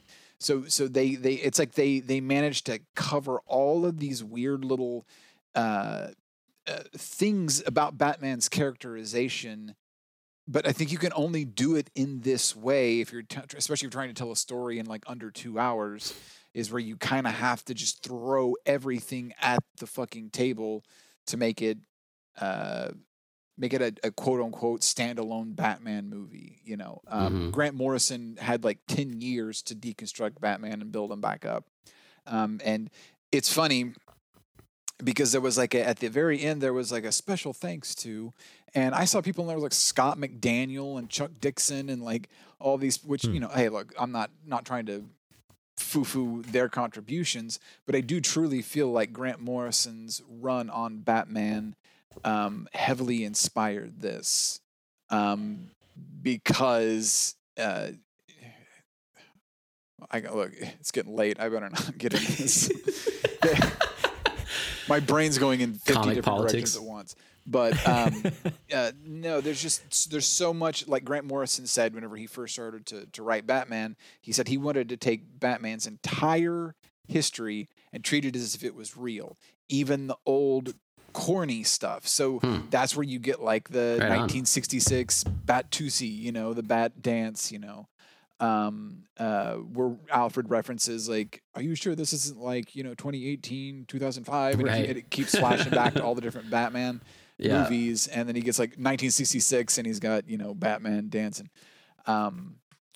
So it's like taking all of that history and sort of making sense of it. And I feel like they should have thanked Grant Morrison in that special thanks too, because I really do feel like this approach to try to bring all Batman related everything together into one movie, Morrison did it first. That's all I'll say. That's all I'm going to say. Bye, guys. I'm signing off. Oh, wow. Okay. Bye. And he's gone. Wow. No, I'm still here. Brett. Oh, my God. Oh, man. Saved. I don't have a lot of comic book history with Batman. It's all the movies for me, and there's different versions of that. But even then, you got campy stuff with like the later Schumacher movies. Yeah. Oh my God. Have you seen those in any kind of relative recent past? Yeah, I think I watched them like last year. Oh, really? Holy shit. What'd you think? It's wild, man. I forgot how wild I used they to watch, are. Okay, let's see. Forever is the Val Kilmer one, right? Yes. Yeah. So Jim Carrey. My wife and I watched like those four. So starting with like the 89 and then Batman Returns, Forever, and Batman and Robin. So we watched like all four of those in like just like a one day when it was like snowing out or something. We watched just tore through them all. I used to watch Batman Forever like the most out of all of them. Oh my God, that's amazing. I love it. I'm not proud of it, but I used to watch the fuck out of that movie. I love Jim Carrey. Right. And he's in his prime then, man. Oh man. And he kills it. He fucking kills it. Honestly, they're all pretty decent. I will say even the Batman and Robin one, if you look at it through the context of this is like a 1966 Adam West, Burt Ward approach to Batman, it's like, okay, well, this makes a lot more sense now. And everybody's hamming it up, and it's it is what it is. If you don't go into it being too serious or too precious with Batman, then it can be a lot of fun. And that just goes to show my point that even in the movies and TV shows, even with like the cartoon Batman animated series, like all of these, even like the animated series was like Gothic 40s architecture, like Chicago, old timey architecture. I mean, the bad guys all have Tommy guns, Right. It's just like you can put Batman into so many different places and situations, and he can work there. Mm-hmm. And I think with what the Lego Batman movie does is it manages to take a lot of that and sort of boil it down and explain why Batman works and why he can work in so many different ways. So I think that's what the movie does the best. Yeah, right on. I disagree. So I wondered, as I was watching this movie and Bruce was fawning over Barbara Gordon, feelings aside about those two characters, but just seeing one Lego character being into another one, it like popped in my brain. Are people like sexually attracted to Legos, Ross? Wow, really set you up there. You're just going to me first, right? You're going to ask Steven the same thing. Right. We'll find out. If I'm going to get my first Lego set, Lego Fleshlight. Oh. You poor dick. You ever stepped on a Lego? You ever fucked a Lego? Yeah. No comment. No. Some people got to be into it. Dude, people are attracted to everything. It wouldn't surprise me, but I am not aware of anyone who is. I have seen some. I don't know anyone. Are you telling me right now, face to face, you don't know any Lego sexuals? I have seen like some pictures on some like Lego meme subreddits where people will post like, but I'm pretty sure it's not meant to be taken like, oh, this is hot and I'm going to jerk it to this. I'm pretty sure it's just like, hey, look at this absurd fucking thing that I made. But I'm sure somebody out there is into Lego sexually, but tangent here. I used to be into like cartoon chicks when I was younger. Like, yeah. I would read like X-Men and I would see like, that Jim Lee Cyclops or calling Dr. Freud. Cyclops is behind you right now, so this is amazing. I totally believe it. He's muscly. I get it. That Jim Lee Psylocke, and I would be like, oh yeah, this is it. This is my Playboy. Dude was all Rogue at that point. The animated Rogue. Holy shit! I had a crush on her. Sugar. Yeah. Yeah. But now, I cannot get anything from cartoon women. Me neither. Yeah, me neither. Steven's, for the record, Steven's eyes darting around so quickly. So I slowly put away all the. He's hiding all the hentai. Yes. Versions of all of our Disney. I don't characters. judge anybody who does, because I used to be 1000%. Oh my God, Gen 13. Hey, give me all of it. But I don't know. I can't. I look at cartoon women now and I'm just like. Yeah. I feel you. Like, if it's not Lola Bunny, then like what even are we doing here? Yeah. Like I'm on Reddit a lot, so I see a lot of like extremely perverted shit. And anytime I see some of that stuff, I'm just like, man, I bet 15-year-old me would have been like, whoa, I'm going to print this off, take it home, put it in the literal spank bank. But now as an adult, I'm just like, eh. Yeah. I have like nostalgic, like Brent and I will still mention like Jasmine from Aladdin, right? But like, oh my God. Yeah. I don't really think about her now, but I have that nostalgia memory of like having a huge fucking crush on her. So that doesn't go away, I guess. Right. I was Pocahontas myself, but no, Jasmine too. I mean, hey, put your hands together. I wouldn't kick her out of bed. I mean, she's like 14 probably, but that's the problem. We talked about that too, but we also discussed how we were younger then, so it didn't count, didn't matter. She's an older woman to us. Yeah, she's illegally an adult. I checked her ID. I checked with her She's tiger. From South Carolina. It's fine. Yeah. My last note I wanted to mention was I know he says this line in there when he's going to his Bat Island, for one, was pretty cool. That whole setup I thought was pretty neat. But when he's flying in there and his password is like fuck Tony Stark. I don't know what it is actually, but it's Iron fuck Man Tony sucks. Stark. It's fuck Tony Stark. It's Robert Downey Jr. sucks dick. But I thought this was also another version of Batman that I haven't quite seen, especially in the other movies we've been watching lately.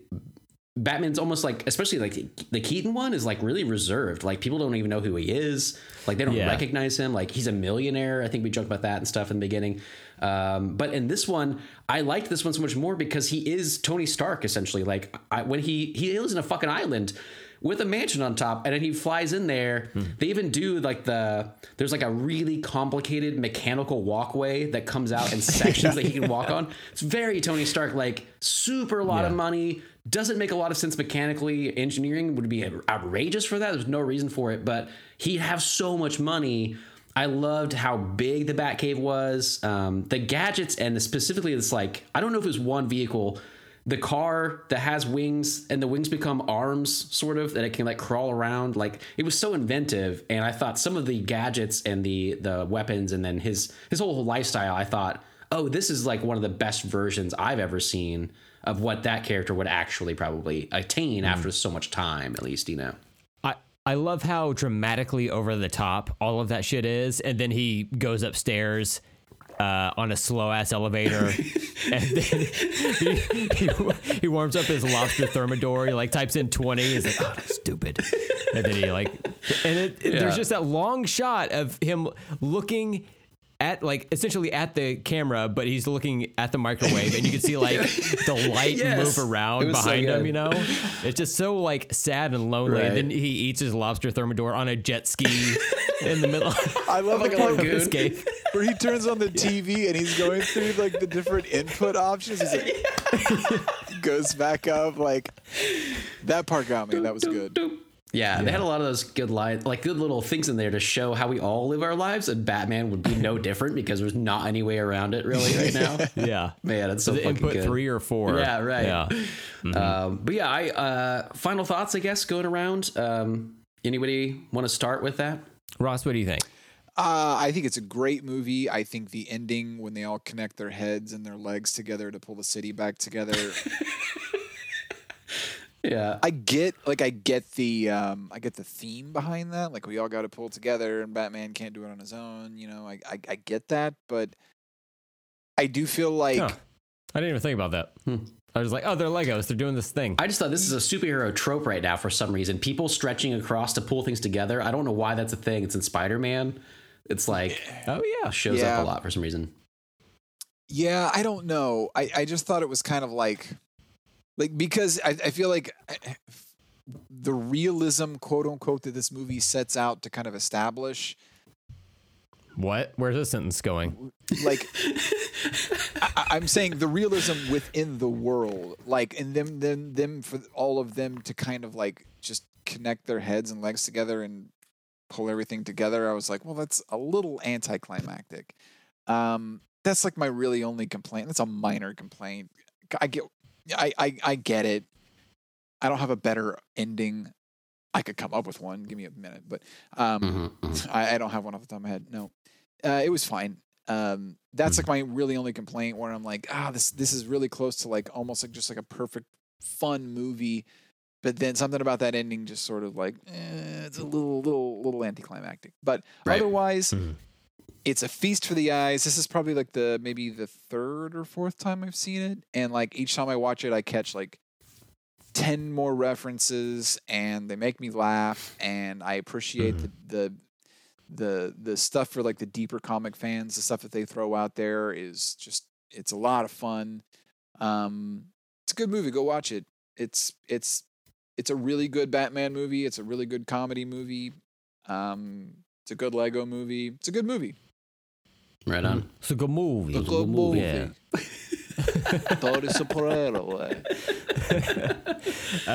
Real quick before we do our final thoughts, what do we think of all the different cameos that were in the Phantom Zone?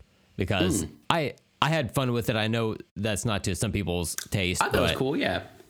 Yeah. My one nitpick is like, why is there a dinosaur in there? Dinosaurs did nothing wrong. They're just being dinosaurs. I was confused by that, and they said they're from Jurassic Park, and I was like, but they're not the villains of Jurassic Park. The humans are. They just wanted to be free. Why are they there? That doesn't make sense. There was one little like merman guy, not the big like Godzilla guy, but a little merman guy, and I have that exact figure. And I was like, oh, I got that guy. Like, I know him. He's my buddy. And then also, whenever Batman promised to return all of the villains back to the Phantom Zone, I was like, well, why didn't he send the Joker back also? But whatever. They're friends now. That's fine. Okay. Yeah.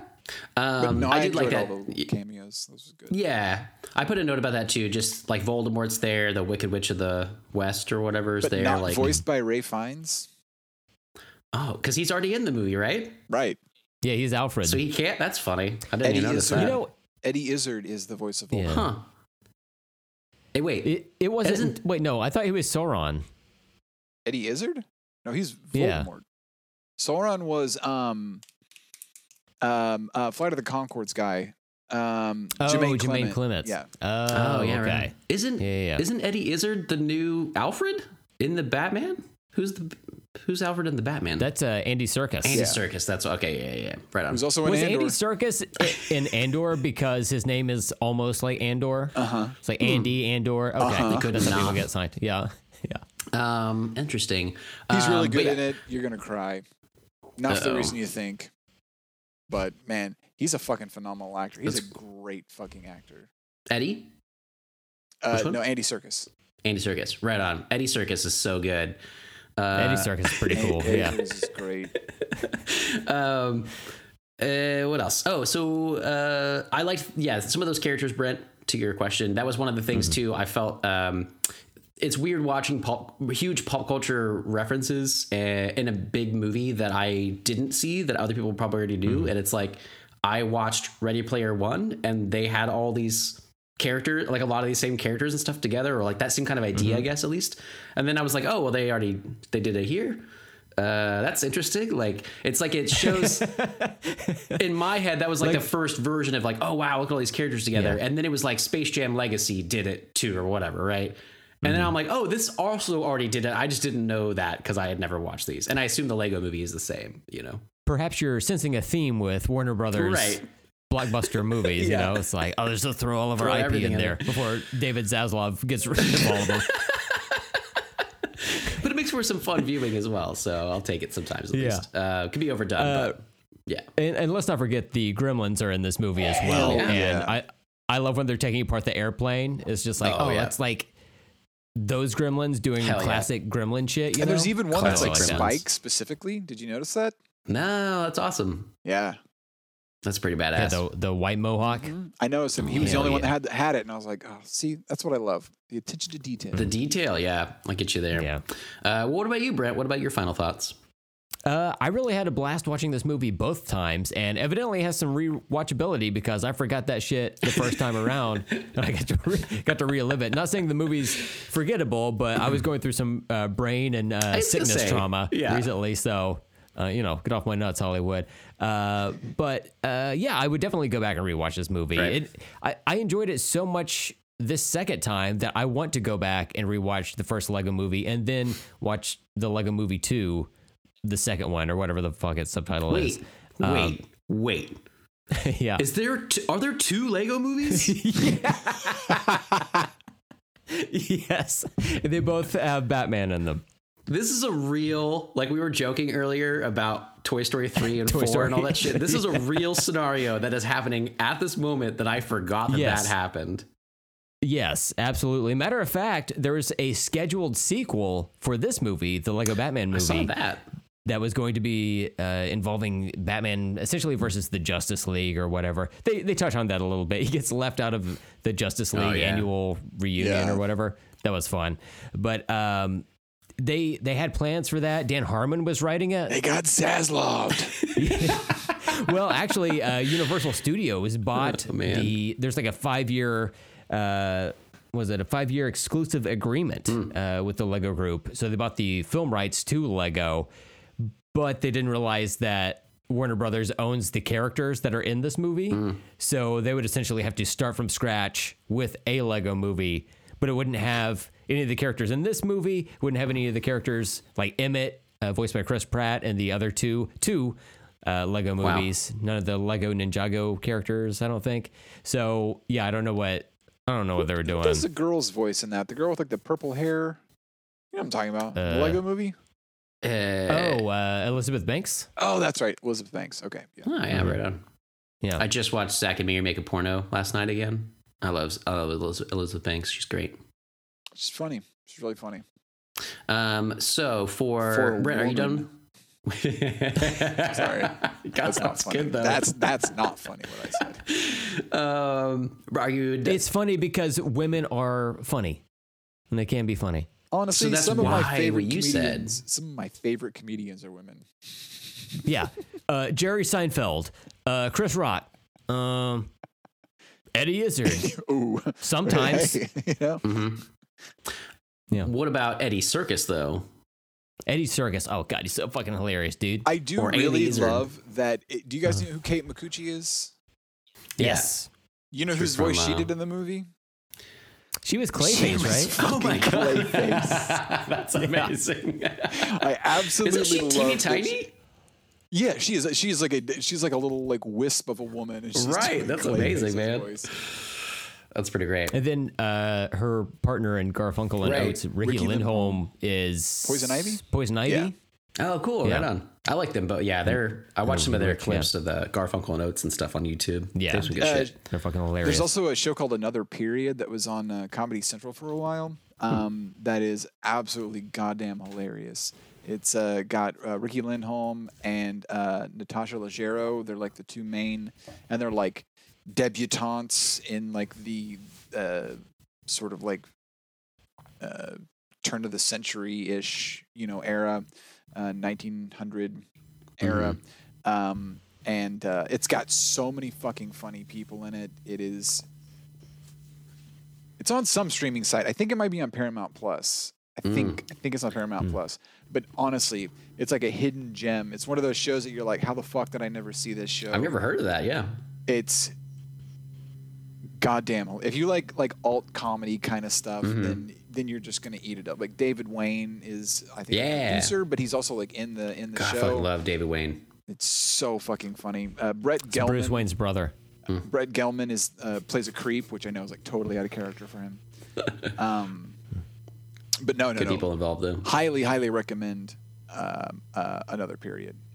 Right on. Yeah. You know, when you say turn of the century, for a lot of people, that's like, 1800s, 1900s, but that could also be the 2000s. I know. So if you're like trying to pitch something, you're like, it's a turn of the century movie, and like thinking something that's more like Victorian, you know, you're like, okay, so Pepsi Blue is everywhere, right? All right. We got Jinko's wallet chains.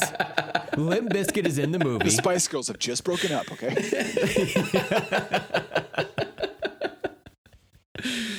Amazing. Yeah. All right. So, but Steven, what do you think of the movie? What are your final thoughts? Final thoughts. I liked it more than I thought I would. The little bit that I did rewatch today at my second viewing, I thought was better. So I'm excited to watch it again. I feel like this is not to say I would only have to watch this with my nephews or kids or whatever, but I feel like if I did, or if they wanted to put this on, this is be a movie I would not only enjoy, I would be excited about them wanting to watch. Right, like. This would be like, all right, well, this is going to be fun for everybody involved, you know, or watching it with friends even. Like, I think this would be a lot of fun to watch with a lot of people. Just like the number of jokes and stuff, I feel like might have been better to like with a group or whatever, even, you know, a little more fun that way. Yeah. But I highly enjoyed it. I don't know that I'll watch it like a ton, but I want to watch it again. And I am excited to watch the Lego Movie now. And guys, the Lego Movie 2 just came out. You'll never believe incredible. So I'm going to watch that one too. Such a good time, guys. Wow. I really can't believe I do remember now, like, so funny. I kind of remember that came out, but I really honestly, until that moment, until you said it, I did not know that. I watched, I've not seen all of the sequel, but I watched like 30% of that movie over someone's shoulder on a plane. And I was like, oh, this movie looks fun. Just like the filmmakers intended. That's good. Yeah, exactly. All right. Did you guys want to pimp your other show, or Ross, anything else for you? Any socials or anything like that? Go check out the Nudist Colony, NUDIS Colony. We review new metal albums in chronological order. And how's that going, do you think? It's going real good.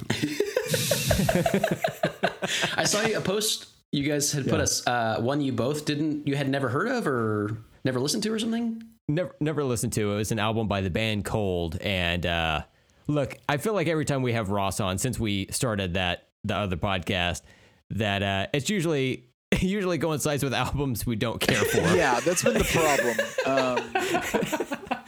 Which episode's a good episode to listen to then?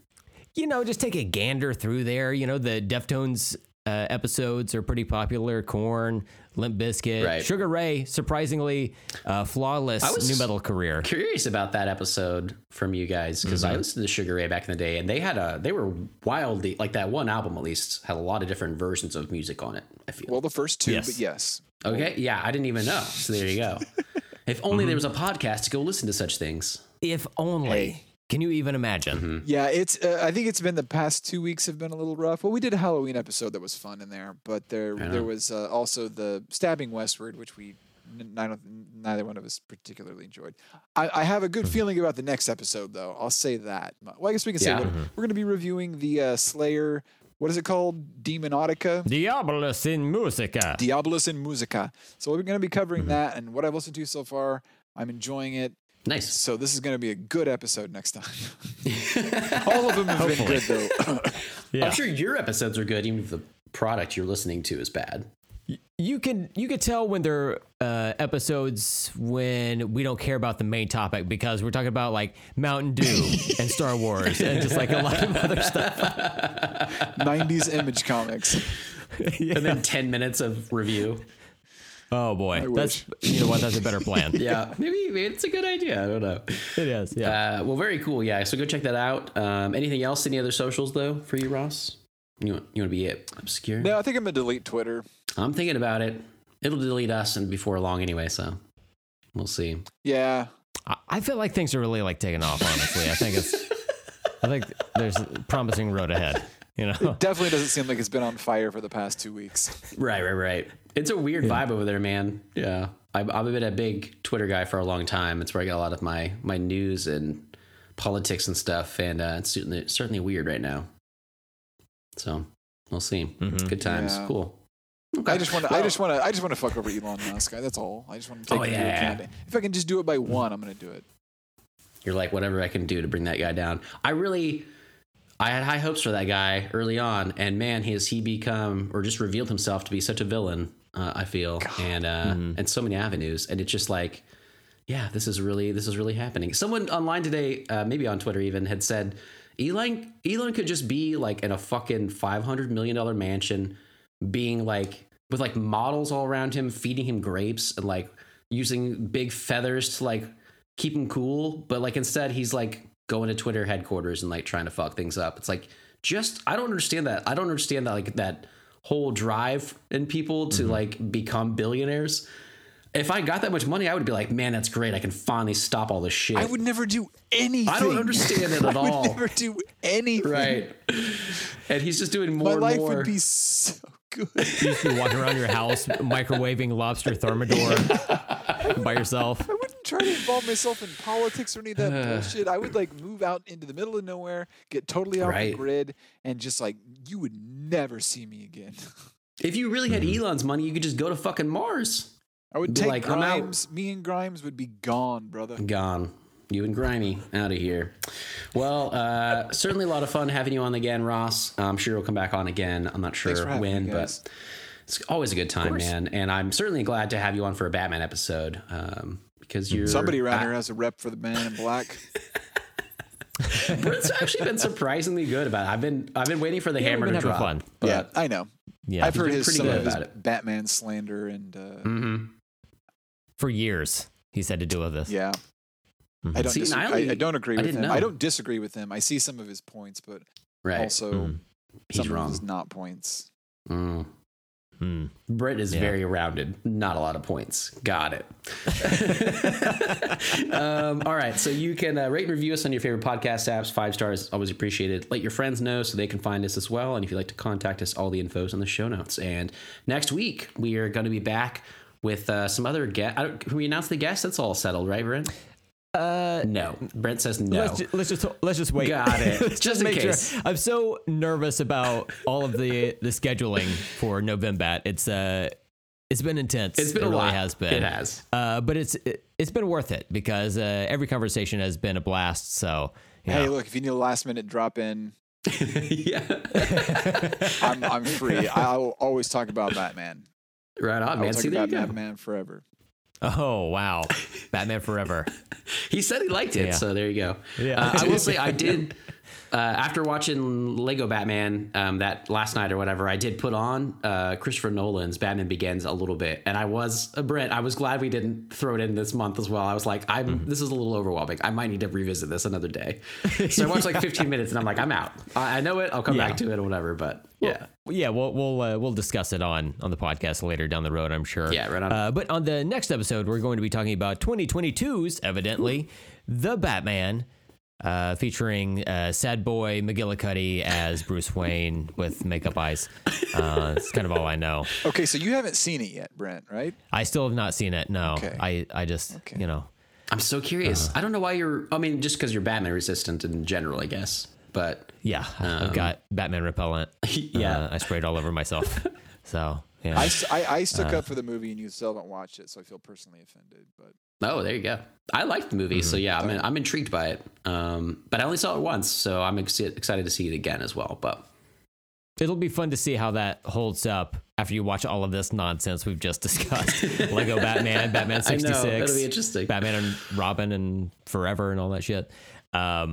Yeah, it'll be interesting. I've set aside 19 hours to watch this goddamn movie. Right. Because it's very long. It is. But, yeah, that'll be a discussion. Long, but it doesn't...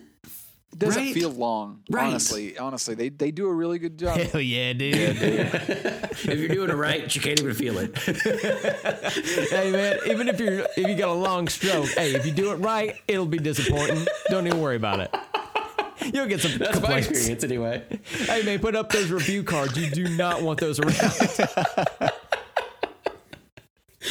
Oh, man. But I do agree. It's long, but it doesn't feel long. It feels like I don't know what I would cut, right?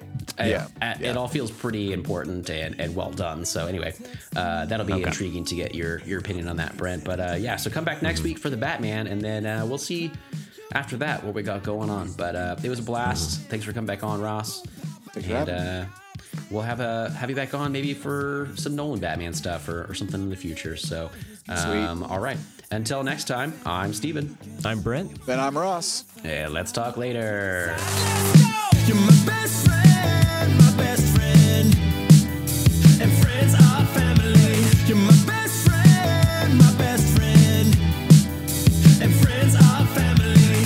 Hey, real quick, before we end the call here, it just occurred to me as we were talking, Steven, I think maybe the direction you should go with your Lego collecting would be like horror movie stuff. Do they have such a thing? I would love that. Do they have that stuff, Ross? Do you know if there's like a Michael Myers or Freddy or anything like that? They don't touch it. The closest thing was probably be like Stranger Things. They have some Stranger Things sets. That'd be kind of cool though. I like that.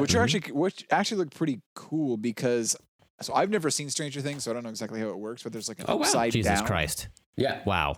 Wow. So there's parts where it'll have like a house, and then it'll have it like in the upside down on the bottom part. Ooh, so that's cool. And it's like a diorama kind of thing, and so you can see both sides. I don't fully understand it, but some of the sets look really cool.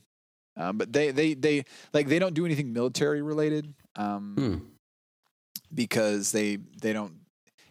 They're Swiss. Any guns or knives have to be in like a fantastical setting. So it's like, blasters in Star Wars, or like, old like flintlock for the pirates, or swashbuckling swords for the knights or whatever. So they don't do like modern weaponry. There have been a couple pieces, but they don't. They do make euthanasia syringes for the the veterinarian office. Just to make it accurate. Yeah. Mm-hmm. What? Yeah, have you not seen those? Is that real? Sure. Oh my goodness, that's not good. Mm-hmm.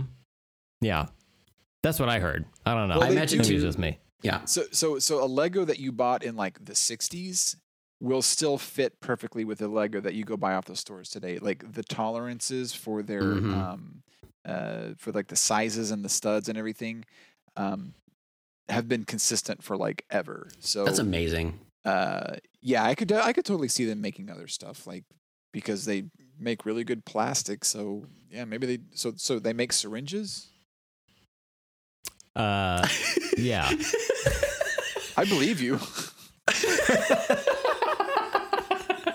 That's a bummer. I really thought they would have like, Jason, Michael, Freddy, little like minifigs or something like that. It's like their vibe though. Because okay, kid stuff. So there's a huge market out there for like custom made minifigs. Like I've got myself here. Oh wait, he keeps disappearing on us. There you go. Yeah. What is that? It's kind of hard to see. It's it's Cyclops. Cyclops. Yeah. I really like Cyclops. From his background, yeah. Right on. Wearing his Bendis era uniform, and they never made a one, like that. That's a custom made one. So I guarantee you can find like Jason and Freddy, and just Google any of those names, or space minifig, and I guarantee you'll find like 1 million from AliExpress or whatever. I've actually got some custom or some knockoff Star Wars minifigs, because like the Darth Revan one is like thousands of dollars. I'm not going to go buy that, but I can go buy one off of AliExpress for like $2. And it looks exactly the same. It's just not made out of, it's just not official Lego. Right. It looks exactly the same. So does he have the cast on his arm?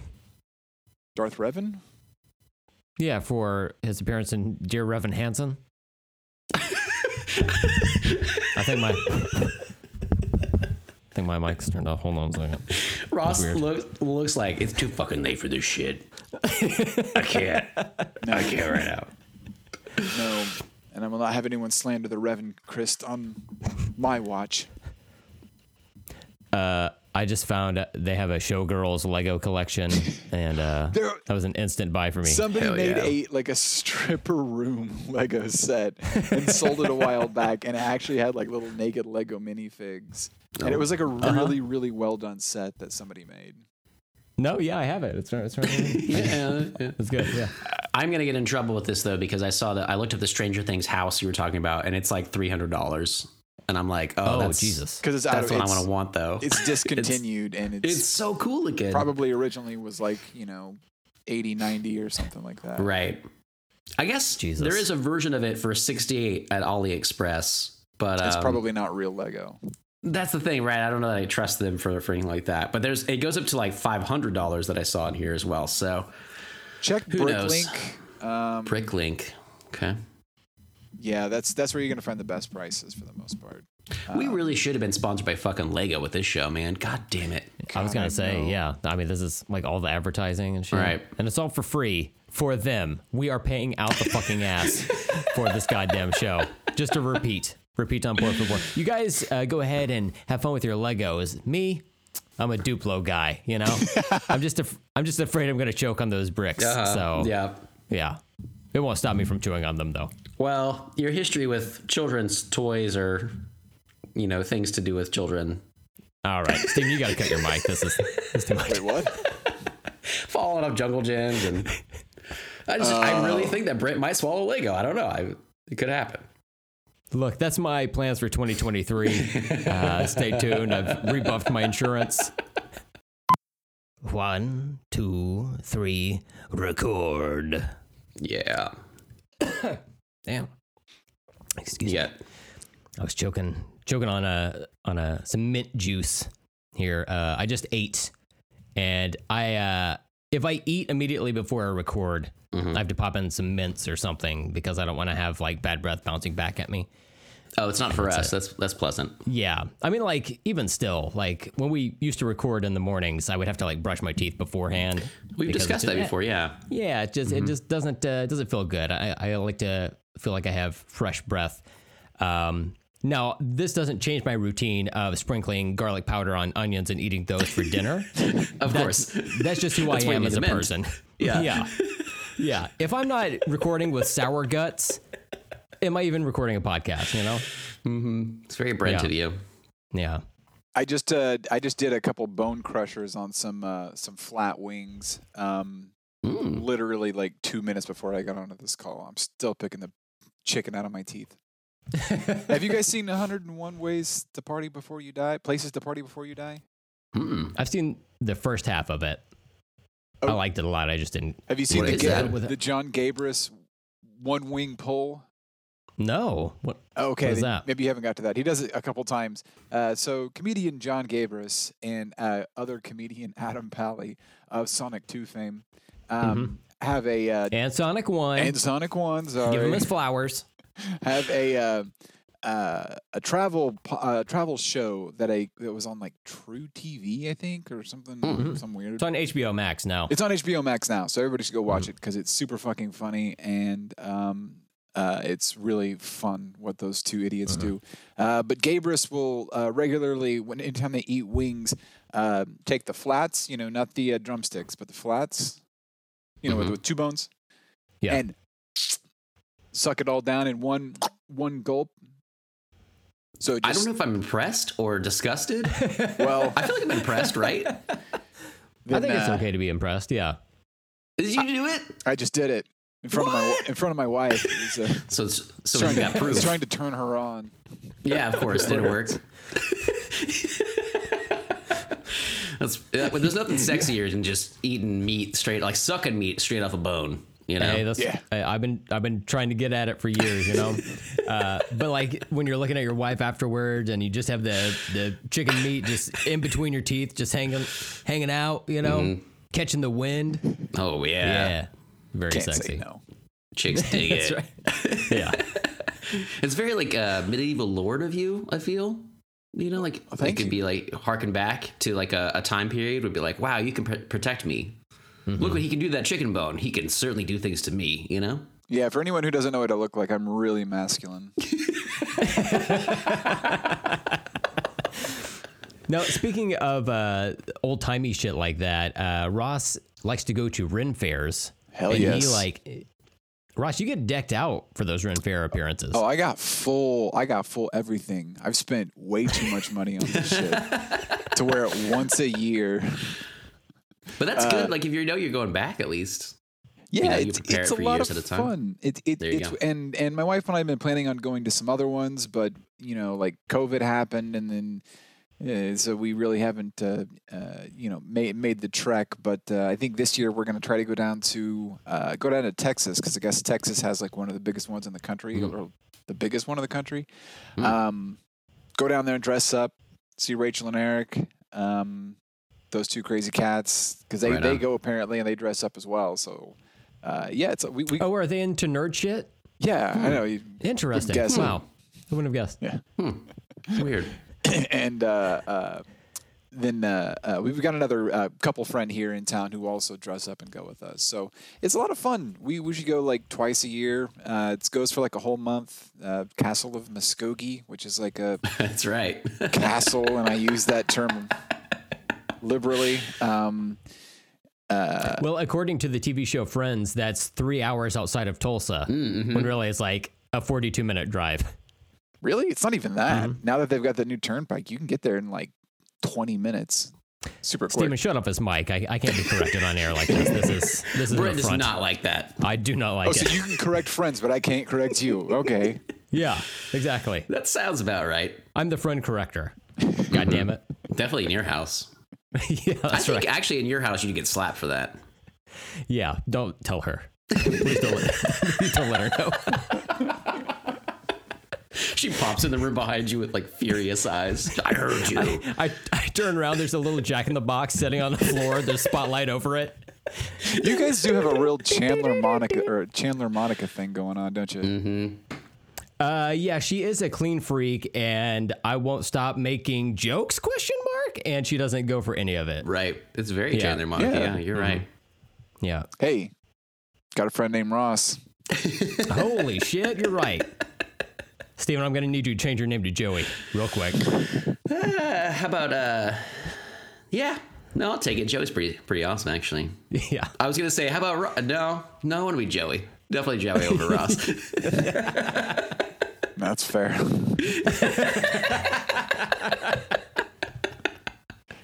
That Ross, not you, Ross. Yeah, he gives us a bad names. Actually, there's not a whole lot of Rosses out there that are great. Ross Robinson, the producer extraordinaire. Okay, well, you've proven me wrong in right? one. So yeah, nailed it. There you go. But like, what are the other? You got what Ross are some Perot. other Rosses? Oh yeah, he's a super the best good of guy. you all. Mm-hmm. The best of you all. Ross Geller, and that's pretty much it. Yeah. Ooh, there's not Bob a whole lot out Ross. there. Yeah.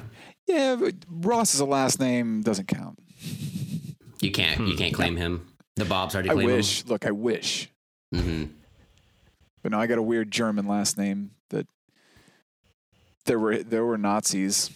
There were Nazis with my last name. Uh-oh. Hitler. Hitler looked at. Ross Hitler. We had to change it when we came back over here. Yeah. Do you know what your name means? Does it mean anything in German? Yes, it means.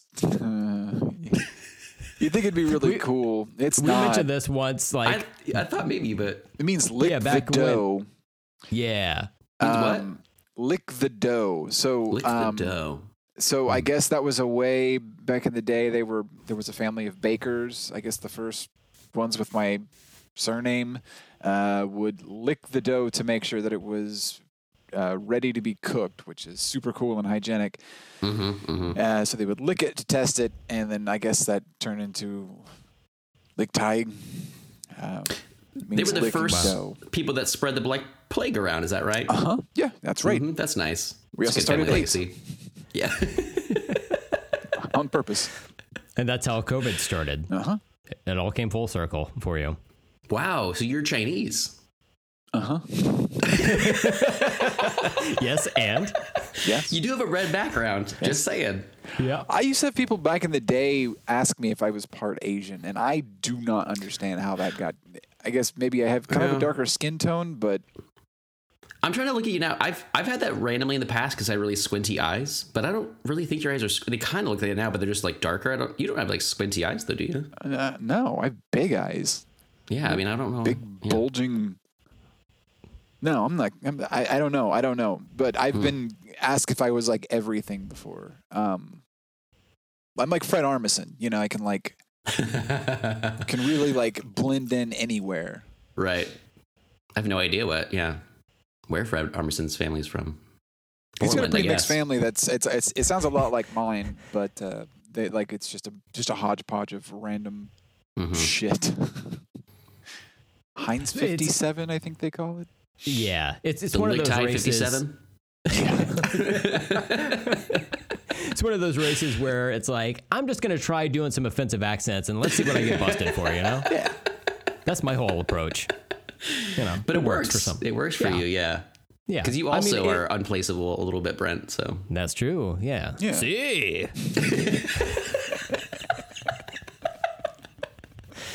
Oh, boy. Did we come up with the sync word out of all of that mess? We got to do lick the dough, right? Lick the dough. Can we please? Mm-hmm. Excellent. Can we please? Like, lick? Are we licking actual dough? I love dough. I've tried to lick it before. Never tried. Need to know. Maybe that's what you should start doing whenever you like bake for someone, make a pizza or whatever. Right. You just like spread the dough out and then you do one giant cartoonish lick across the whole thing. And then you spread the sauce. Exactly. Yeah. Cheese. No. Yeah. That's what you do. You pour the ragu in your mouth and then like an ice flume, it just flows onto the pizza. I'll be like, I couldn't find a spoon or any kind of ladle. You just point to the side. There's like a whole drawer full of them. I'm like, no, this is better. Don't worry about it. This is better. It'll bake it's a guy out. in a Halloween costume who's a ladle just standing there. Yeah. I feel like that's a villain from the Lego Batman movie. I mean, it's very possible. Mm-hmm. Could be. Yeah. All right. So lick the dough. Lick the dough to sync on 3. 1, 2, 3. Lick the dough. There we go. Yeah. I guess it does have, it might have worked its way through your system and made you toot, but that was really fast, Brent. I think you just had some in you. I mean, I'm gluten free. We're gonna have to pump your stomach like Rod Stewart. Okay. Yeah. Yeah, it's mainly from all the cum I just ingested, but also okay. As a byproduct, the gluten is really giving me tummy troubles. There's a lot of gluten in cum. Yeah, people don't know that a lot, but that's why you have to market gluten-free. Every time or not. I go to a glory hole to volunteer for the day, at those different churches, I'm just like, look, this is gluten-free sucking I'm doing. So you didn't have any Pop-Tarts, did you? I'll find out real quick. Oh, I didn't know they have pineapple flavored Pop-Tarts. That's good. Oh, wow. Hey, pineapple. Hey. Wow, that can is offensive. Jumex. Wow. Oh. Damn. I was afraid to pronounce it because I don't know how I was wondering it is pronounced. But let me tell you right now, stuff is delicious. It's good. I'm just going to say Jumex because I'm assuming that's how everyone is going to say it that isn't from a Spanish-speaking country. Pineapple nectar. Check it out. Hell yeah. Okay. LPAS.